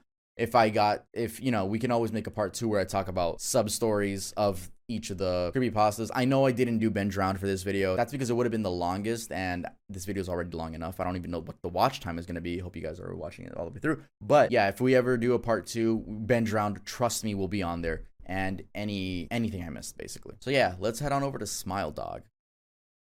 Smile Dog. I first met in person with Mary E. in the summer of 2007. I had arranged with her husband of 15 years, Terrence, to see her for an interview. Mary had initially agreed, since I wasn't a newsman, but rather an amateur writer gathering information for a few early college assignments and, if all went according to plan, some pieces of fiction. We scheduled the interview for a particular weekend when I was in Chicago on unrelated business, but at the last moment, Mary changed her mind and locked herself in the couple's bedroom, refusing to meet with me. For half an hour, I sat with Terrence us as we camped outside the bedroom door, I listening and taking notes while he attempted fruitlessly to calm his wife. The things Mary said made little sense but fit with the pattern I was expecting. Though I could not see her, I could tell from her voice that she was crying, and more often than not, her objections to speaking with me centered around an incoherent diatribe on her dreams, her nightmares. Terrence apologized profusely when we ceased the exercise, and I did my best to take it in stride. Recall that I wasn't a reporter in search of a story, but merely a curious young man in search of information. Besides, I thought at the time I could perhaps find another similar case if I put my mind and resources to it. Mary E. was a sysop for a small Chicago-based bulletin board system in 1992 when she first encountered Smile.jpg, and her life changed forever. She and Terrence had been married for only 5 months. Mary was one of an estimated 400 people who saw the image when it was posted as a hyperlink on the BBS, though she's the only one who has spoken openly about the experience. The rest have remained anonymous, or are perhaps dead. In 2005, when I was only in 10th grade, Smile.jpg was first brought to my attention by my burgeoning interest in web-based phenomena. Mary was the most often cited victim of what is sometimes referred to as, quote, smile.dog. The being Smile.jpg is reputed to display. What caught my interest, other than the obvious macabre elements of the cyber legend and my proclivity towards such things, was the sheer lack of information, usually to the point that people don't believe it even exists other than as a rumor or hoax. It's unique because, though the entire phenomenon centers on a picture file, that file is nowhere to be found on the internet. Certainly many photo-manipulated simulacra litter the web, showing up with the most frequency on sites such as the image board 4chan, particularly the X-focused paranormal subboard. It's suspected these are fakes because they don't have the effect the true Smile.jpg is believed to have, namely sudden onset temporal lobe epilepsy and acute anxiety. This purported reaction in the viewer is one of the reasons the phantom-like Smile.jpg is regarded with such disdain, since it's patently absurd. Though depending on whom you ask, the reluctance to acknowledge Smile.jpg's existence might be just as much out of fear as it is out of disbelief. Neither Smile.jpg nor Smile.dog is mentioned anywhere on Wikipedia, though the website features articles on such other, perhaps more scandalous shock sites as 2 Girls 1 Cup. Any attempt to create a page pertaining to Smile.jpg is instantly deleted, and it's done so by one of the encyclopedia's many admins. Encounters with Smile.jpg are the stuff of internet legend. Mary E.'s story is not unique. There are unverified rumors of Smile.jpg showing up in the early days of Usenet, and even one persistent tale that in 2002, a hacker flooded the forums of humor and satire website Something Awful with a deluge of Smile.dog pictures, rendering almost half the forum's users at the time epileptic. It's also said that in the mid to late 90s that Smile.jpg circulated on Usenet and as an attachment of a chain email with the subject "Smile, God loves you," in all caps. Yet despite the huge exposure these stunts would generate, there are very few people who admit to having experienced any of them, and no trace of the file or any link has ever been discovered. Those who claim to have seen Smile.jpg often weakly joke that they were far too busy to save a copy of the picture to their hard drive. However, all alleged victims offer the same description of the photo: a dog-like creature, usually described as appearing similar to a Siberian husky, illuminated by the flash of the camera, sitting in a dim room, the only background detail that is visible being a human hand extending from the darkness near the left side of the frame. The hand is empty, but is usually described as beckoning. Of course, most attention is given to the dog, or dog creature, as some victims are more certain than others about what they claim to have seen. The muzzle of the beast is reputedly split in a wide grin, revealing 2 rows of very white teeth. Very straight, very sharp, very human-looking teeth. This is, of course, not a description given immediately after viewing the picture, but rather a recollection of the victims who claim to have seen the picture endlessly repeated in their mind's eye during the time they are, in reality, having epileptic fits. These fits are reported to continue indeterminably, often while the victims sleep, resulting in very vivid and disturbing nightmares. These may be treated with medication, though in some says it's more effective than others. Mary E., I assumed, was not on effective medication. That was why after my visit to her apartment in 2007, I sent out feelers to several folklore and urban legend-oriented news groups, websites, and mailing lists, hoping to find the name of a supposed victim of Smile.jpg, who felt more interested in talking about his experiences. For a time, nothing happened, and at length, I forgot completely about my pursuits, since I had begun my freshman year of college and I was quite busy. Mary contacted me via email, however, near the beginning of March 2008, added by Moose Juice to jml@.com from Mary E.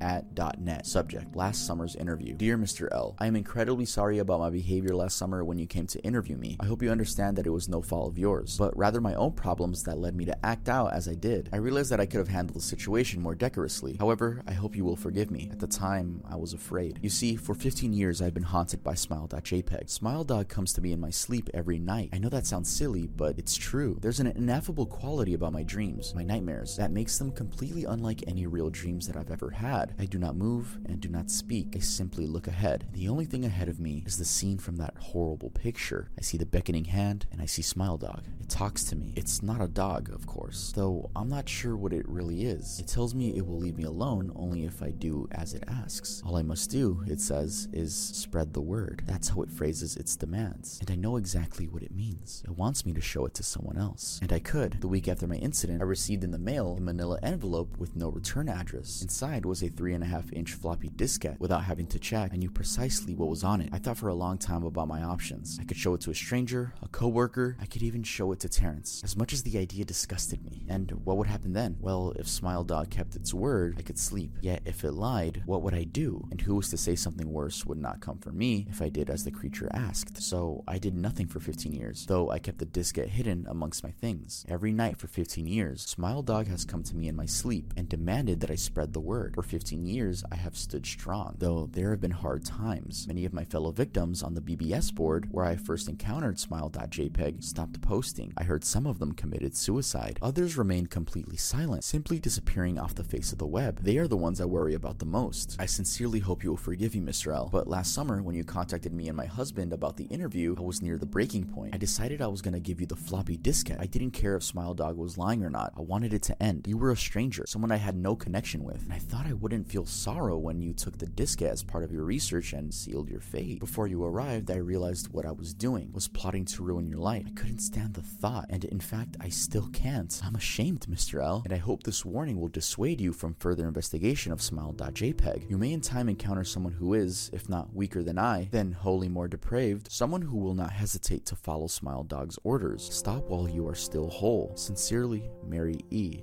Terrence contacted me later that month with the news that his wife had killed herself. While cleaning up various things she'd left behind, closing email accounts and stuff like that, he happened upon the above message. He was a man in shambles. He wept as he told me to listen to his wife's advice. He'd found the diskette, he revealed, and burned it until it was nothing but a stinking pile of blackened plastic. The part that most disturbed him, however, was how the diskette had hissed as it melted, like some sort of animal, he said. I will admit, I was a little uncertain about how to respond to this. At first, I thought perhaps it was a joke, with the couple belatedly playing with the situation in order to get a rise out of me. A quick check of several Chicago newspapers' online obituaries, however, proved that Mary E. was indeed dead. There was of course no mention of suicide in the article. I decided that for a time at least, I wouldn't further pursue the subject of Smile.jpg, especially since I had finals coming up at the end of May. But the world has odd ways of testing us. Almost a full year later, after I'd returned from my disastrous interview with Mary E., I received another email to jml@.com from Elza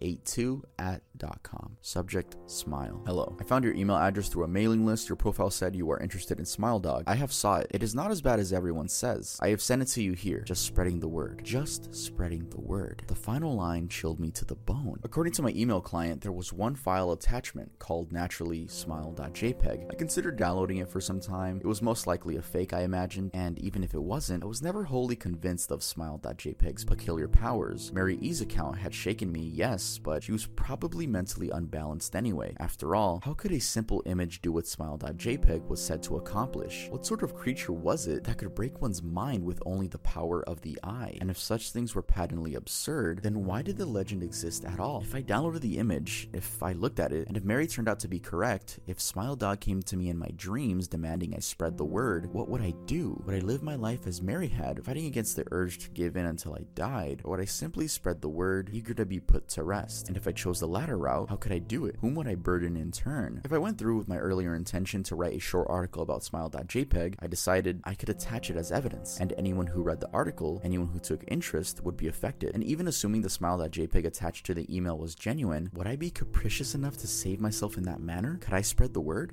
Yes. Yes, I could. The Smile Dog creepypasta, also often referred to as smile.jpg, concerns a supposedly cursed or demonic image of a Siberian husky with a menacing expression and an exaggeratedly large smile from a mouth seemingly filled with human teeth. According to the story, this image depicting, quote, Smile Dog is an image of a demon or evil spirit that then plagues and torments anyone who has looked upon it with horrendous visions and nightmares, impelling them to, quote, spread the word by sharing the image with others. The longer the victim continues without sharing the image, the more extreme the, quote, haunting becomes, and if the image isn't shared, then Smile Dog takes his true form, either killing the victim, driving them to the point of insanity, or in many versions, dragging them away to hell. The original image associated with the smile.jpg/Smile Dog creepypasta shows a Siberian husky with what appears to be a heavily photoshopped mouth. The husky is gray-black, and the image shows only the head and neck with prominent pointed ears. The eyes of the dog are illuminated by the camera flash so that they take on a glowing quality, and the manner in which the dog is looking directly into the lens as if posing for a portrait in a disturbingly human fashion. Most unsettling, however, is the smile, which aside from appearing too wide for the mouth, seems not to contain canine teeth but more human or primate. The origin of both the original image of the husky and the first appearance of the altered image are unknown, with their creators still being anonymous, a fact that only adds to the story's effectiveness by adding at least the suggestion that the image could have an origin other than somebody editing and posting an image of their dog. This inability to pin down the exact origin of the story also ties in with the meta elements of the creepypasta story itself, in which the narrator describes how the image cannot be traced, and references to it on popular websites or incidents linked to it seem to disappear or be suppressed, suggesting that there are forces that do not want the background of the image or information about its power to be discussed in a public forum. The general consensus on the first appearance of creepypasta relating to the image is that it first appeared in 2008 on the 4chan X board, though even this origin remains frustratingly non-specific and unclear. Following the initial posting, the story spread becomes a little clearer. In 2009, a post on Urban Dictionary gave an explanation of the story as a definition for the term smile.jpg. In April 2010, a thread was opened by anonymous Ethan on Movie Codec forums discussing the image and story. Here, the idea that the image's origin was unclear was again underscored by the poster. Later that same year, a live-action video about the story was uploaded to YouTube by a user known as Saboom, and on the 27th of August, the story got its own page on Creepypasta Wiki. The Smile Dog creepypasta is built around a number of long-established tropes. The first is the concept of chain letters. These are letters sent mostly anonymously, which contain an instruction or inducement to spread or send on the letter on its message, often with either the promise of some reward or a threat of some mishap or bad luck befalling the receiver if they refuse to send the message on and continue the chain. Originally, actual letters sent by snail mail, this concept has evolved to encompass viral emails and Facebook posts, but work in precisely the same way. While the addition of a haunted, supernatural, or curse element has long been an established feature of some old-school physical chain letters, one of the more notable examples of this in an internet format and possible precursor of the Smile JPEG story was the story of Carmen Winstead and the alternative name Jessica Smith that surfaced on Facebook in 2006 about a girl who had died in a sewer. The post insisted that if the reader didn't share the post to a specific number of people, that they would be haunted by Carmen/Jessica, a familiar template and one that reoccurs in Smile JPEG. The other significant tropes in the story, the idea of pursued by a demon or malevolent entity, and the idea that this activity can be started or halted by passing on a particular artifact, is a common one within popular culture, and the theme of numerous horror movies from The Ring to the more comedic Drag Me to Hell, and more recently, It Follows. Part of the effectiveness of the Smile.jpg creepypasta, and image being creepy, is due to its ability to induce a feeling known as the uncanny in viewers. This is mostly attributable to the dog's smile and its apparent need for CBD for pets. In the effect similar to the unsettling effect caused by a clown's painted smile, psychologists suggest that smiles that are too wide or which show all the teeth produce a feeling of anxiety within the onlooker, as it subconsciously suggests predation or aggression. Smile Dog, one of my personal favorites. I think it's like right below Jeff the Killer for me. It's either Sonic.exe or Smile Dog, but Jeff the Killer is number one for me. So with Smile Dog, it was the first one I read for this video, and it gave me a really good impression of what to look forward to as in creepypastas. This one was not that corny. I was afraid that they were all going to be somewhat corny, but this one was actually pretty cool. The concept of turning something so innocent like a husky into this horrifying image that, again, like the Jeff the Killer image and the Rake image, are known above the creepypasta community. If you have not seen that image of that demon dog, you lying. You are lying. And I really like the little shout out. I don't know if they did it on purpose, but a little like shout out to Chainmail. That's pretty cool. It's a creepypasta. That's so cool. Now let's head on over to Slenderman.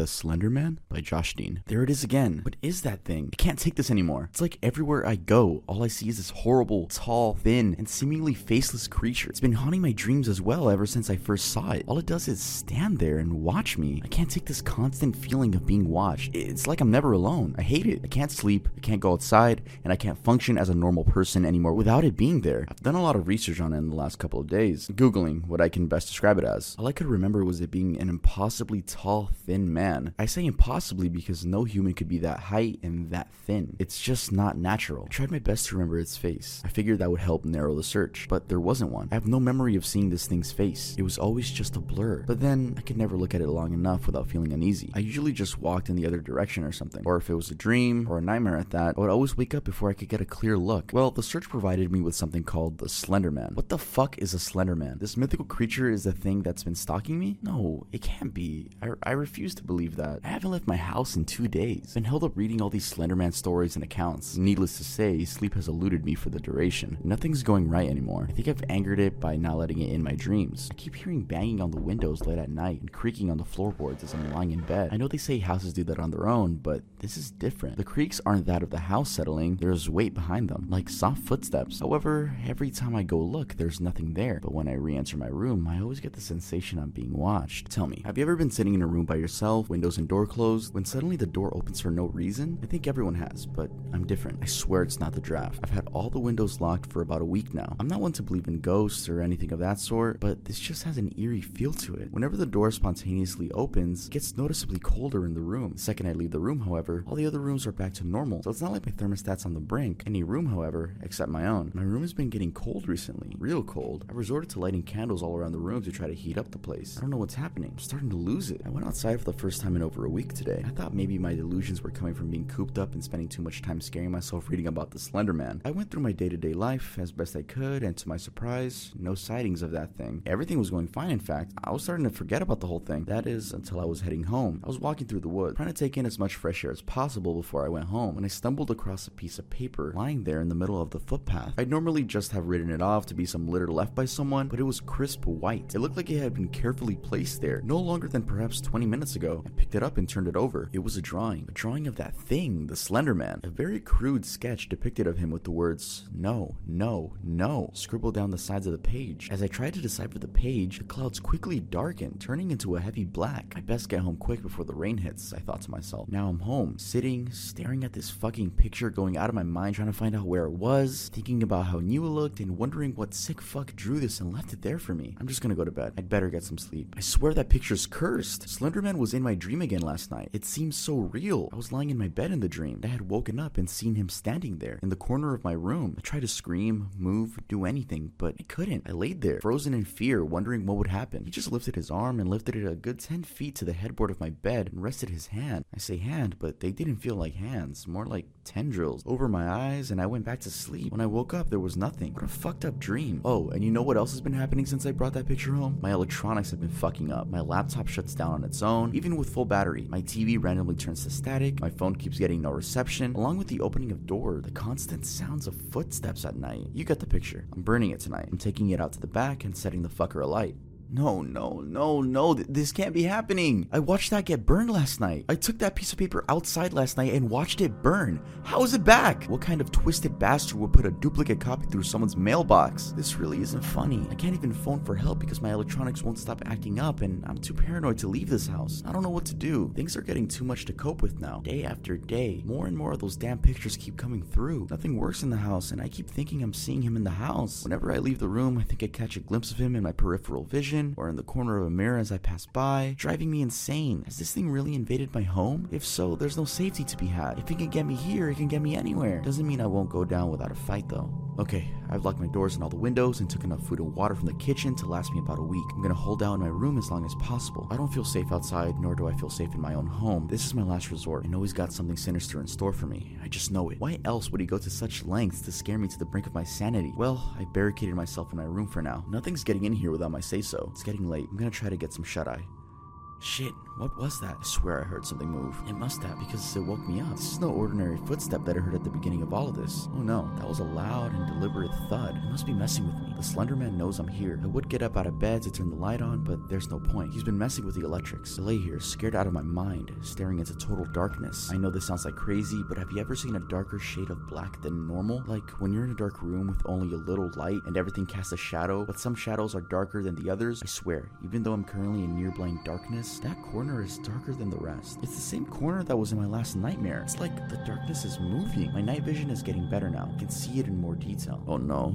No. I can see an outline of a man forming that corner. A really tall, thin man. It looks like he's wearing a suit? Oh god, it's him. He's here. Just like my dream. I lay here, frozen in fear, wondering what's gonna happen. He lifts his arm and stretches it across my room and over to my head. He rests his hands. No, these aren't hands. These are tendrils on my forehead. I thought about grabbing his arm and trying to push away, or getting up out of my bed and trying to break down the door, but something told me there's no use. Nothing would help me now. His tendrils grew into length and snaked down my entire body, slowly wrapping themselves around me into some sort of blackened cocoon. Before I could scream, the blackness reached my face and covered my mouth. As it enveloped my head, the last thing to be covered was my eyes, which were firmly shut the whole time. I decided to open them one last time. I looked directly up, and he was there, standing directly over me. Looking down, that was the last thing I saw before the darkness claimed me. Although he has no face, I swear he seemed to smile.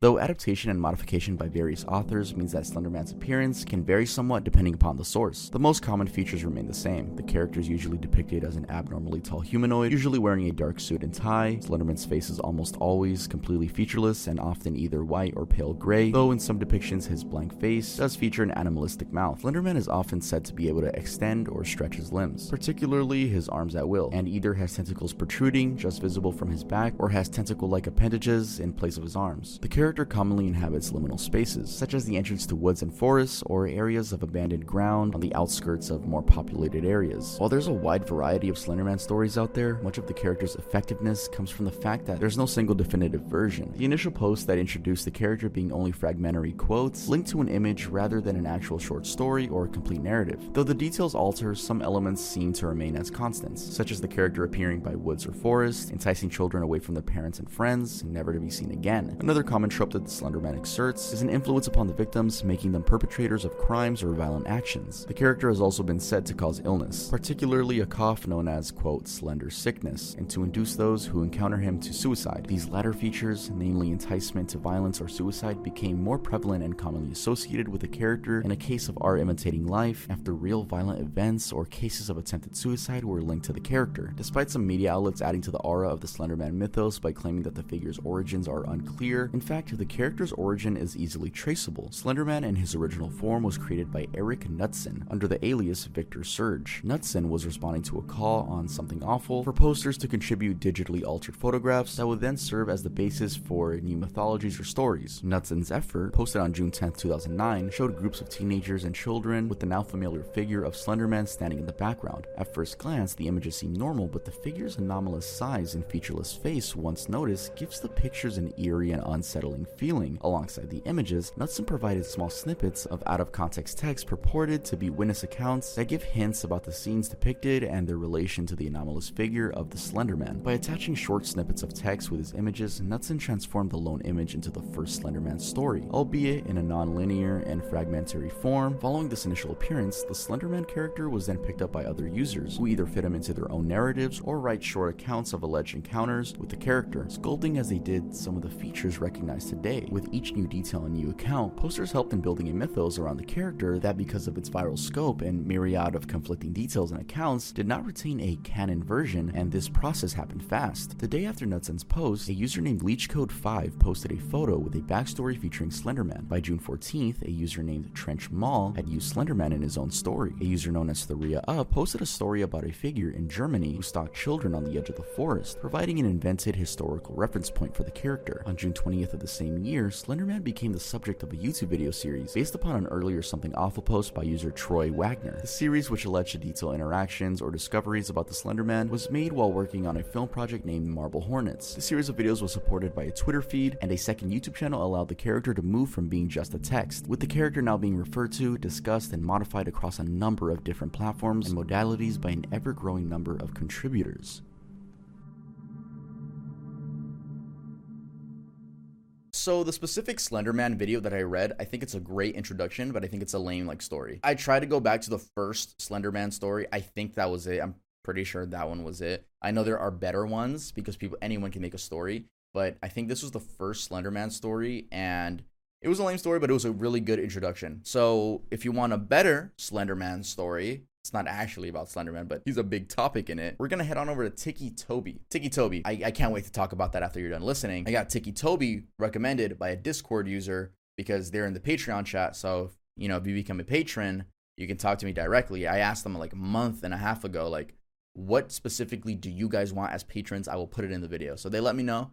And someone said Tiki Toby, and I'm so happy I took what they said because this one is a really great story. So I'll see you guys after Tiki Toby.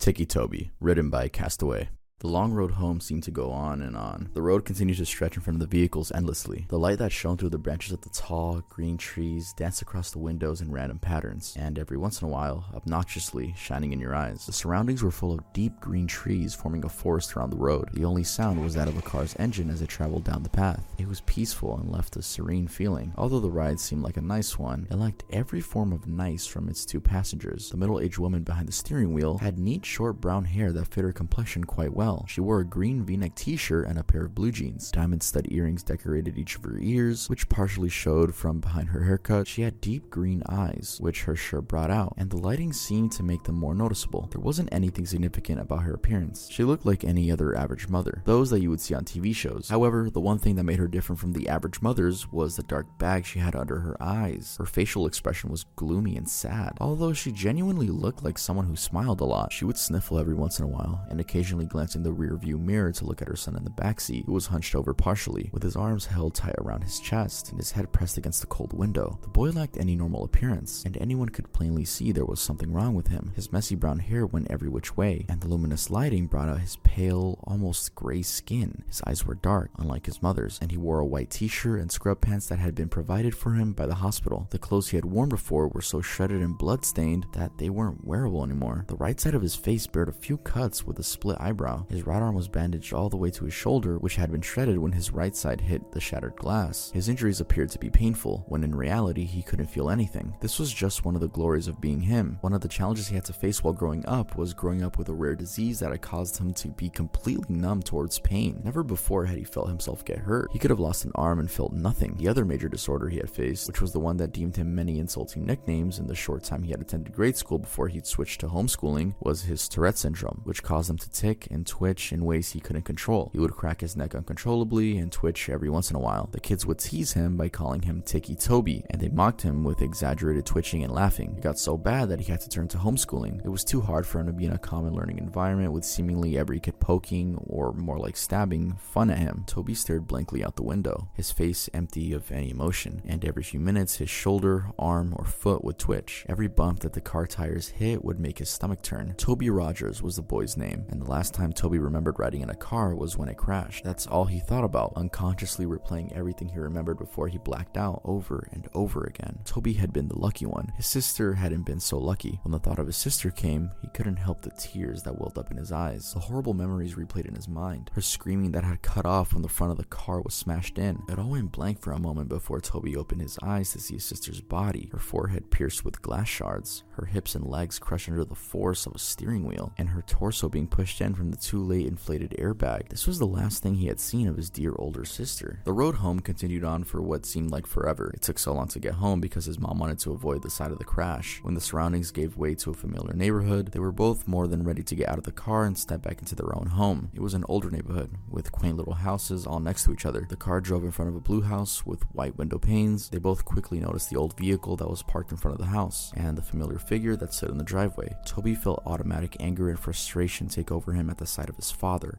who wasn't there. His mother pulled the car up in the driveway beside him before turning off the engine and preparing to step out and face her husband. "Why is he here?" Toby said quietly as he looked back at his mother, who reached to open the car door. "He's your father, Toby. He's here because he wants to see you," his mother responded in a monotone voice, trying to sound less shaky. "Yet couldn't drive up to the hospital to see Lyra before she died?" Toby narrowed his eyes out the window. "He was drunk that night, honey. He couldn't drive." "Yeah, when is he not?" Toby pushed the door open before his mother and stumbled out onto the driveway, where he met his father's gaze before looking down at his feet with a stern expression. His mother stepped out behind him and met her husband's eyes before walking around her car. His father opened up his arms, expecting a hug from his wife, but she walked past him and put her arm around Toby's shoulder and started leading him inside. "Connie," her husband began in a raspy voice. "What? No welcome hug?" She ignored her husband's obnoxious words and walked past him with her son under her arm. "Hey, he's 16. He can walk by himself." His father began to follow them in. "He's 17. Connie glared back at him before opening the door to the house and stepping inside. "Toby, why don't we get you in your room to rest, okay? I'll come get you when dinner is ready." "No, I'm 16. I can walk by myself," Toby said sarcastically and glared back at his father before stumbling up the small staircase and turning into his room, where he slammed the door violently. His little room didn't have much in it, just a small bed, a dresser, a window, and his walls had a few picture frames of his family,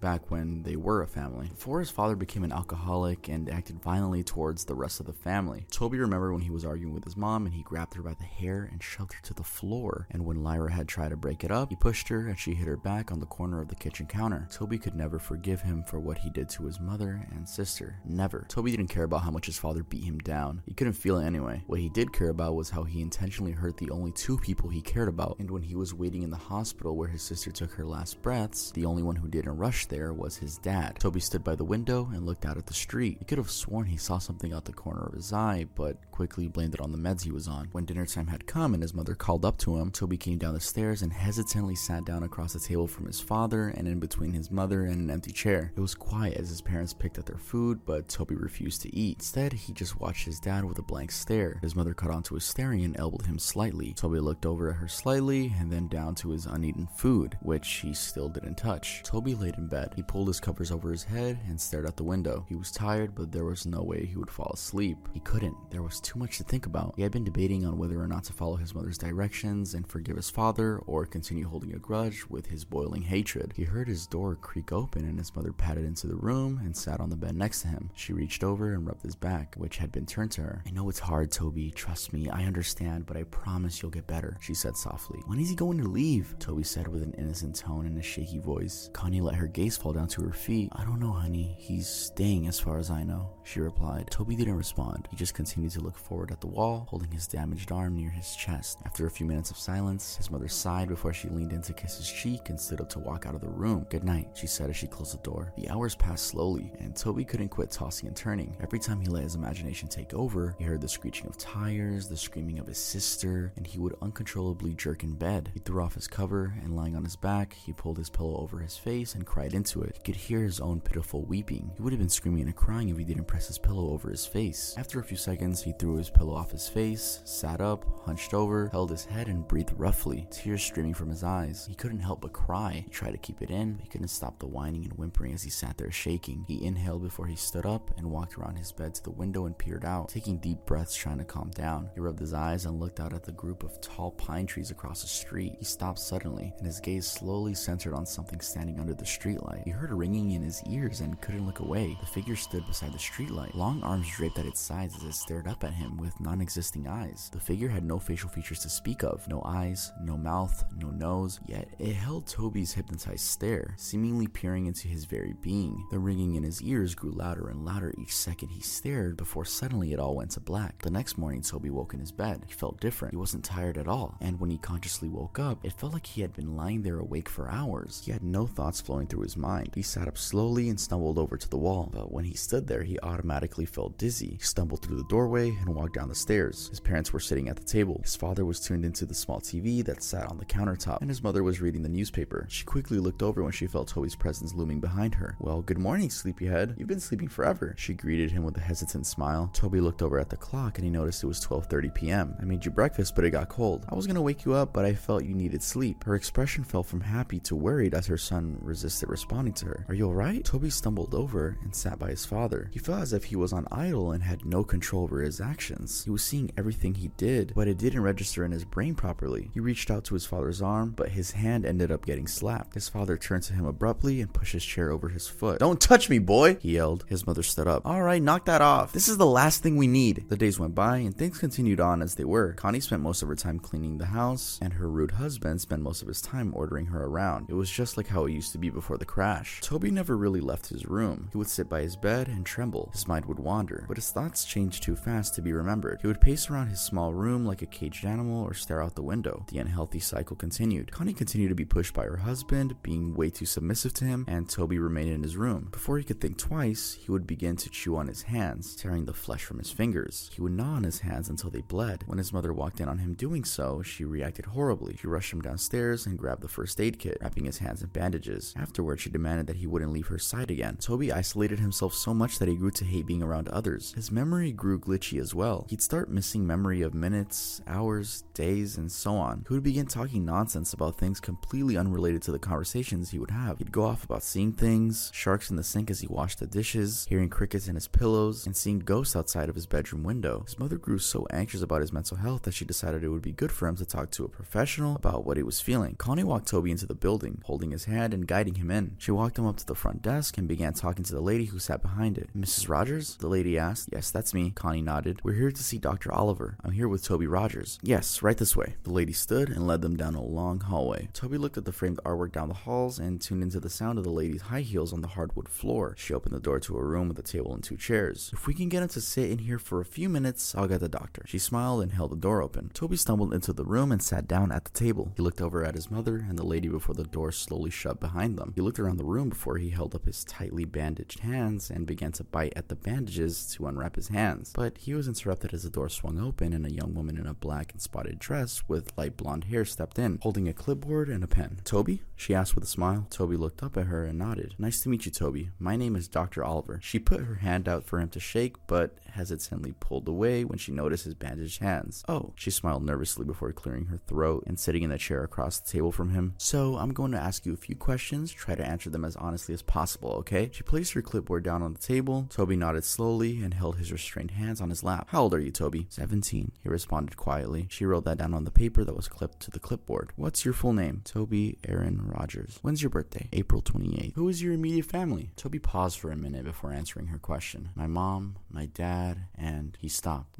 My sister. I heard about your sister, dear. I'm really sorry." Her expression faded into a sad, pity-filled look. Toby nodded. "Do you remember anything from the crash, Toby?" Toby looked away from her. His mind went blank for a moment. He looked down at his lap and, in the surrounding area, he heard a faint ringing sound. His eyes widened and he froze in place. "Toby?" the counselor asked. "Toby, are you listening?" Toby felt a shiver go down his spine until he froze again and slowly looked over out the little window through the door, where he saw it. A dark, featureless figure peering in at him. He stared, eyes widened. The ringing grew louder and louder until suddenly the loud voice of the counselor broke his trance. "Toby!" she yelled. Toby jumped and fell sideways out of his chair and backed up into the corner. Dr. Oliver stood up, holding her clipboard to her chest, a surprised look in her eyes. Toby met her eyes again, his breath hitching as he twitched. That night, Toby lay in bed. His eyes were dazed as he stared straight up at his ceiling. He could feel himself begin to doze off when he heard the scattering of footsteps down his hallway. He sat up and looked towards the doorway, his door wide open. There was no light. Everything was lit by the luminescent blue glow of the moon through his window, leaving a cold lighting. He stood up and slowly made his way toward the doorway when suddenly the door, which previously was wide open, slammed in his face. He gasped and fell back. He was out of breath when he hit the ground and began breathing heavily, his eyes wide open. He waited for a few seconds before getting back on his feet. He reached out and grasped the cold door handle with his bandaged hand and creaked it open. He looked out into the dark hallway and tiptoed out of his room. The window at the end of the hallway lit up the darkness with a blue moonlight as he padded his way down. He could hear footsteps rustling around him and faint giggling followed by the pitter-patter of small feet, which sounded like a child had run in front of him, giggling and running around. The hallway was a lot longer than he remembered. It seemed endless, like the ride home from the hospital. He heard the door creak in front of him. "Mom?" he called in a shaky voice. Suddenly, a door slammed behind him and he he jumped and turned around. Behind him, he heard a long, eerie groan that sounded like a crow right in his ear. He turned around as fast as he could and was suddenly face to face with none other than his dead sister. Her eyes were clouded white, her skin pale, the right side of her jaw dangling there by tissue and muscle, glass protruding from her forehead, black blood leaking down her face, blonde hair pulled up in a ponytail as it always was, and she was wearing her gray t-shirt and athlete shorts, which were dirty and spotted with blood. Her legs were bent in ways they couldn't be. She stood there emitting a long croaking noise only an inch away from Toby's face. Toby yelped and fell back. He started to crawl backward from her, but he wasn't able to break the eye contact he held with her blank, dead eyes. He dragged himself backward until he backed up into something. He stopped for a second. Everything was dead silent except for his heavy breathing and crying. He slowly looked up to meet the blank face of a tall, dark figure, the same figure that stood over him now. Behind the tall, dark mask were rows of children looking to range from 3 to 10 years old, their eyes completely black and dark with black blood leaked from their eye sockets. He screamed and stood up as fast as he could, only to be tripped by dark black tendrils that wrapped around his ankle. He fell straight on his stomach and got the wind knocked out of him. He tried to scream, but he couldn't make a sound. He wheezed out before it all went black. Toby woke with a start. He screamed out and sat up as fast as he could, completely short of breath. He wheezed out and held his chest with his bandaged hands. It was just a dream. He lay back down on his bed and rolled over on his side. It felt like weight had been lifted off his chest as he took in deep breaths. He stood up and padded over to his window. He saw nothing. Nobody was out there. No ghosts, no figures, nothing. He heard the rustling and coughing of his father outside the doorway. His door was closed. He walked over and opened it. Looking out into the hallway once again, padded down the hallway and into the kitchen where he found his dad standing and having a smoke in their living room. Toby waited for a second and watched him from around the corner before a burning feeling started deep in his chest. Deep boiling anger overtook him. He heard the little imaginary voices in his head. Do it,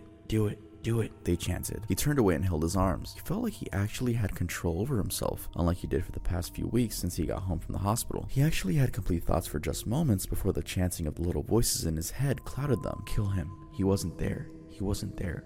Kill him. Kill him. They continued on. Toby trembled.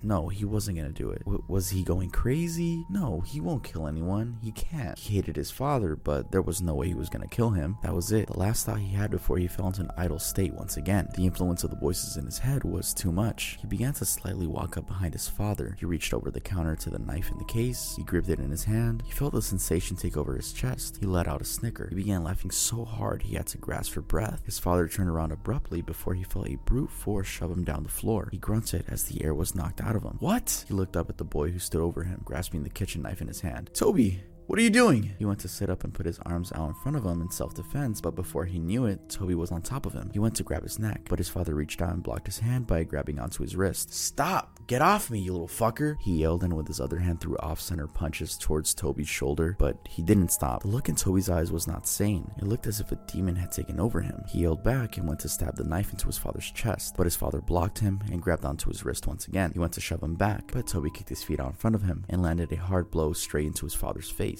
His father recoiled and put his arms away to cuff his face, but Toby got back up and drove the knife straight into his shoulder. His father let out a loud cry and went to pull the knife out, but before he could, Toby threw his fist straight into his face. He began to pound his fist into his head, laughing and wheezing. He cracked his neck and grabbed the knife and ripped it out of his father's shoulder, drove it deep into his dad's chest and repeatedly stabbed into his torso, blood spilling out and getting splattered everywhere. He didn't stop until his father's body went still. He threw the knife over to the side and leaned over his body, coughing and panting. He stared at his father's smashed-in face and sat there twitching until a loud scream broke the silence. He looked over to see his mother standing a few feet away, covering her mouth with tears streaming down her face. Toby, she screamed. Why did you do that? She cried. Why? Toby stood up and began to back away from his father's bloody corpse. He began to back out of the kitchen. He looked down at the blood-soaked bandages on his hands and looked up at his mother one last time before he turned and ran out the house. He ran into the garage and slammed his hand against the control panel on the wall, pushed the button to open the garage door. Before he ran out, he noticed his father's hatchets, which had been hanging on the tool rack above a table full of jars filled to the brim with old rusted nails and screws. One of the hatchets was new. It had a bright orange handle and a shiny blade, and the other was old with a wooden handle and an old dull blade. He grabbed both and looked down at the table and he saw a box of matches, and under the table was a red gasoline tank. He held both of the hatchets in one hand and grabbed 2 matches and gasoline before running out of the garage, down the driveway and up the street. As he approached the streetlight that he could see out his own bedroom window, he heard police sirens in the distance. He turned around and the red and blue flashing lights came rushing down the street. Toby stood for a second before he pulled open the cap on the gasoline tank and ran down the street, spilling gasoline all over the street after him. He turned and ran into the trees. He poured the last bit of gasoline out before he reached into his pocket and grabbed the match. He struck it against the box and immediately dropped it. In an instant, flames burst around him. The fire caught on the trees and bushes around him, and before he knew it, he was surrounded by fire. The silhouettes of police cars were visible through the flames as he backed away into the forest around him. He looked around, but his vision was blurred. His heart was pounding, and he closed his eyes for a moment. This was it. This was the end. Toby felt a hand on his shoulder. He opened his eyes and looked over to see a large white hand with long bony fingers resting on his shoulder. He followed the arm that was attached to the hand up to a dark, towering figure. It appeared to be wearing a dark black suit, and its face was completely blank. It towered over Toby's small frame as it looked down on him. Tendrils reached from out its back. Before Toby knew it, his vision blurred, and he heard the sound of ringing in his ears. Everything went blank. That was it. That was the end. That was how Toby Rogers died. A few weeks later,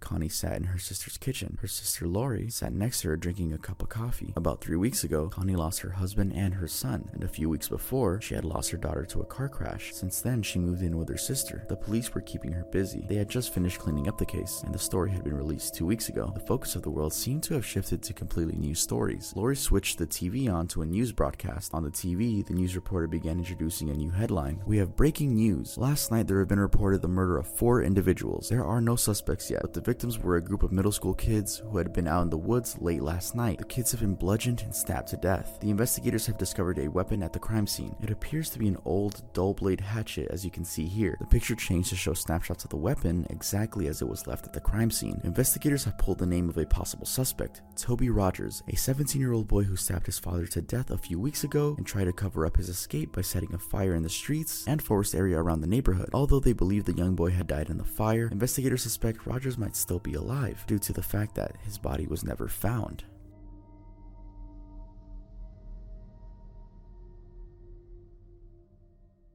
Yeah, so that was Tiki Toby. I can definitely see why this is a fan favorite. And while I was doing research, the person that wrote this, Castaway, I'm pretty sure they did the same art, unless it's another person named Castaway, which I don't think so. I think that's crazy. I think that's so talented. Like, whoever, like Castaway, you are so talented for drawing it and also writing the story. Amazing job. Amazing job. This one was a longer one in the video. The longest, in case you were wondering, was Sonic.exe. That was about like 21 minutes. This one is in 19 minutes. This Tiki Toby story was better than the last Slenderman creepypasta that I read. This one is just so detailed and so descriptive. It's such a good story. But yeah, let's head on over to our final creepypasta of this video, Laughing Jack.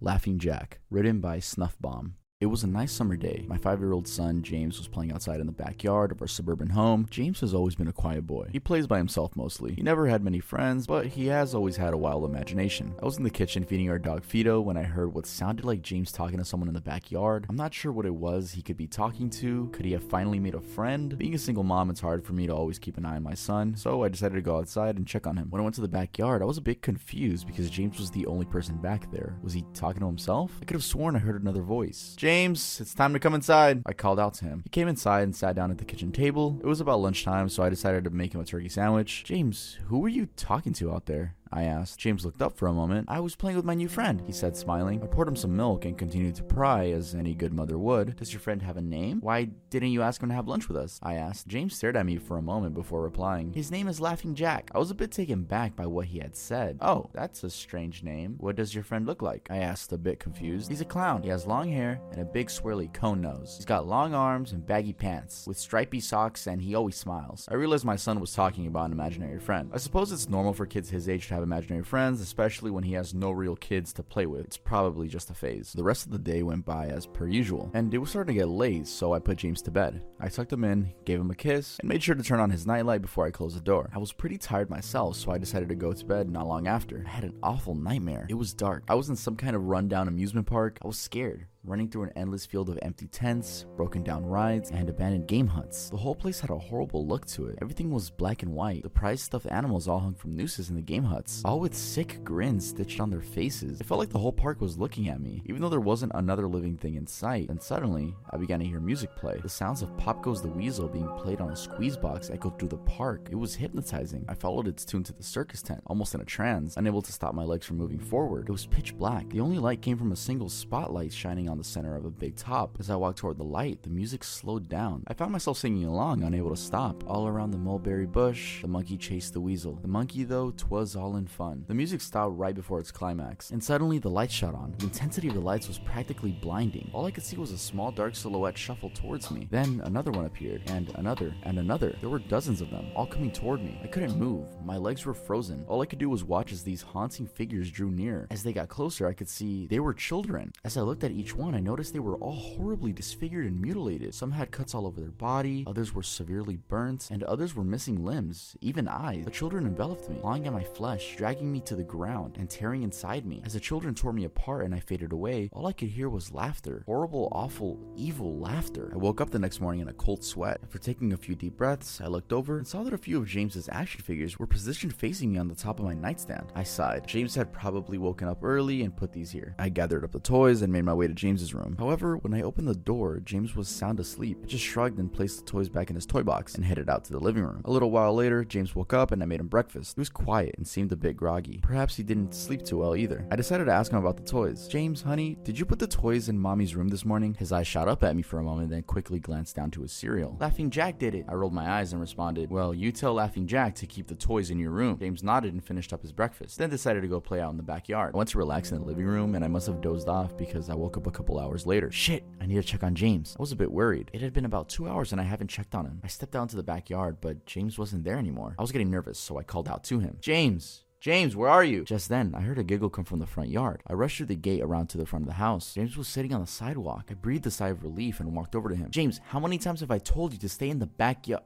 James? What are you eating? James looked up at me, then reached into his pocket and pulled out a handful of candies in all colors. This made me very nervous. James, who gave you that candy? James just stared at me, not speaking. James! Please tell mommy where you got that candy. James hung his head down and said, Laughing Jack gave it to me. My heart sunk. I kneeled down to look him in the eye. James, I've had enough of this damn Laughing Jack thing. He is not real. Now this is a very serious situation and I need to know who gave you the candy. I could see my son's eyes tear up. But mama, Laughing Jack did give me the candy. I closed my eyes and took a deep breath. James has never lied to me, but what he's telling me is impossible. I made him spit out the candy and I threw the rest away. James appeared to be fine. Maybe I'm just overreacting. After all, he could have gotten it from Tom and Linda from next door or Mr. Walker down the street. Either way, I'm gonna have to keep a close eye on James. That night, I put James to bed as usual and decided to go to bed early myself. Suddenly, I was woken up by a loud bang coming from the kitchen. I sprang out of bed and hurried down the stairs. When I got to the kitchen, I was horrified. Everything on the counters had been thrown on the floor, and our dog Fido hung dead from the light fixture. His stomach was cut open and stuffed with candy, the same type that James was eating earlier that day. My shock was quickly broken by a sharp scream coming from James's room, followed by loud crashes. I quickly grabbed the knife from the drawer and moved up the stairs with the speed that only a mother whose child is in danger could have. I burst through the door and flicked on the lights. Everything in the room was knocked over and tossed on the floor. My poor son in his bed, crying and shaking with fear. A pool of urine staining the sheets. I scooped my child up and ran out of the house and went next door to Tom and Linda's house. Luckily, they were still awake. They let me use their phone and I called the police. It didn't take them long to arrive, and I explained what had happened. They looked at me as if I was crazy. They searched the house, but all they found was a dead dog and 2 trashed rooms. The officer told me that someone had probably gotten into the house and done this right before making a quick escape. I knew it wasn't true. All the doors were locked and none of the windows were open. Whatever was in my house didn't come from outside. The next day, James stayed inside. I didn't want him to leave my sight. I went into the garage and found his old baby monitor and set it up in his room just in case if anything happens tonight, I was going to be able to hear it. I went to the kitchen and grabbed the largest knife from the drawer and put it on my nightstand. Imaginary friend or not, I'm not letting anything hurt my little boy. Soon enough, night came. I put James to bed. He was afraid, but I promised him I wasn't going to let anything happen to him. I tucked him in, gave him a kiss, turned on the nightlight. Before closing the door, I whispered to him, "Good night, James. I love you." I tried to stay up as long as I could, but after a few hours, I felt myself drifting off. My baby would be safe for the night and I needed to sleep. Just as I laid my head on the pillow, I heard a soft noise come from the baby monitor I had put on my nightstand. At first, it sounded like interference, like the kind that a radio would make. Then it turned into a soft moan. Was James asleep? Then I heard it, the laugh from my nightmare, that horrible laugh. I sprung up from the bed and grabbed the knife from under my pillow. I rushed over to James's room and creaked the door open. I tried the light switch, but it wouldn't come on. I took a step in and I could feel a warm, thick liquid on my feet. Suddenly, James's nightlight came on and I could see the absolute horror laid out in front of me. James's body was nailed up on the wall, the nails piercing through his hands and feet. His chest was cut wide open and his organs hung down to the floor. His eyes and tongue had been removed, along with most of his teeth. I was disgusted. I could hardly believe this was my baby boy. Then I heard it again, the soft, desperate moan. James was still alive. My baby, my poor baby, in so much pain, barely clinging to life. I ran across the room and vomited on the floor, but my sickness was interrupted by a horrible cackle coming from behind me. I spun around while still wiping bile from my mouth. Then out of the shadows emerged the fiend responsible for all this horror, Laughing Jack. His ghost white skin and matted black hair hung down to his shoulders. He had piercing white eyes surrounded by dark black rings. His twisted smile revealed a row of sharp, jagged teeth, and his skin didn't look like skin at all. It almost looked like rubber or plastic. He wore a patchy black and white clown outfit with striped sleeves and socks. His body itself was grotesque, and the way he was poised made him look almost boneless, like a rag doll. He let out a sickening laugh as if to let me know he was pleased with my reaction to his work. He then turned around slowly in front of James and began to laugh even more at the horrific sight he has laid out. That was enough to shake me from my terror. I snapped, "Get away from him, you bastard!" I rushed at the monster, raising the knife above my head and stabbed down at him. But as soon as the knife touched him, he disappeared in a cloud of black smoke. The knife passed right through and pierced James's still beating heart, splashing the warm blood on my face. No, what have I done? My baby. I killed my baby. I immediately fell to my knees and I could hear sirens in the distance growing louder. My boy. My sweet baby boy. I promised Mommy would protect you, but I failed. I'm sorry, James. I'm so sorry. Police soon arrived to find me in front of my son, still wielding the knife covered in my baby's blood. The trial was short. Insanity. I was placed in a house for the criminally insane, where I've been now for the past 2 months. It's not so bad here. The only reason I'm awake now is because someone is playing Pop Goes the Weasel outside my window. I'll talk to the orderlies about it in the morning.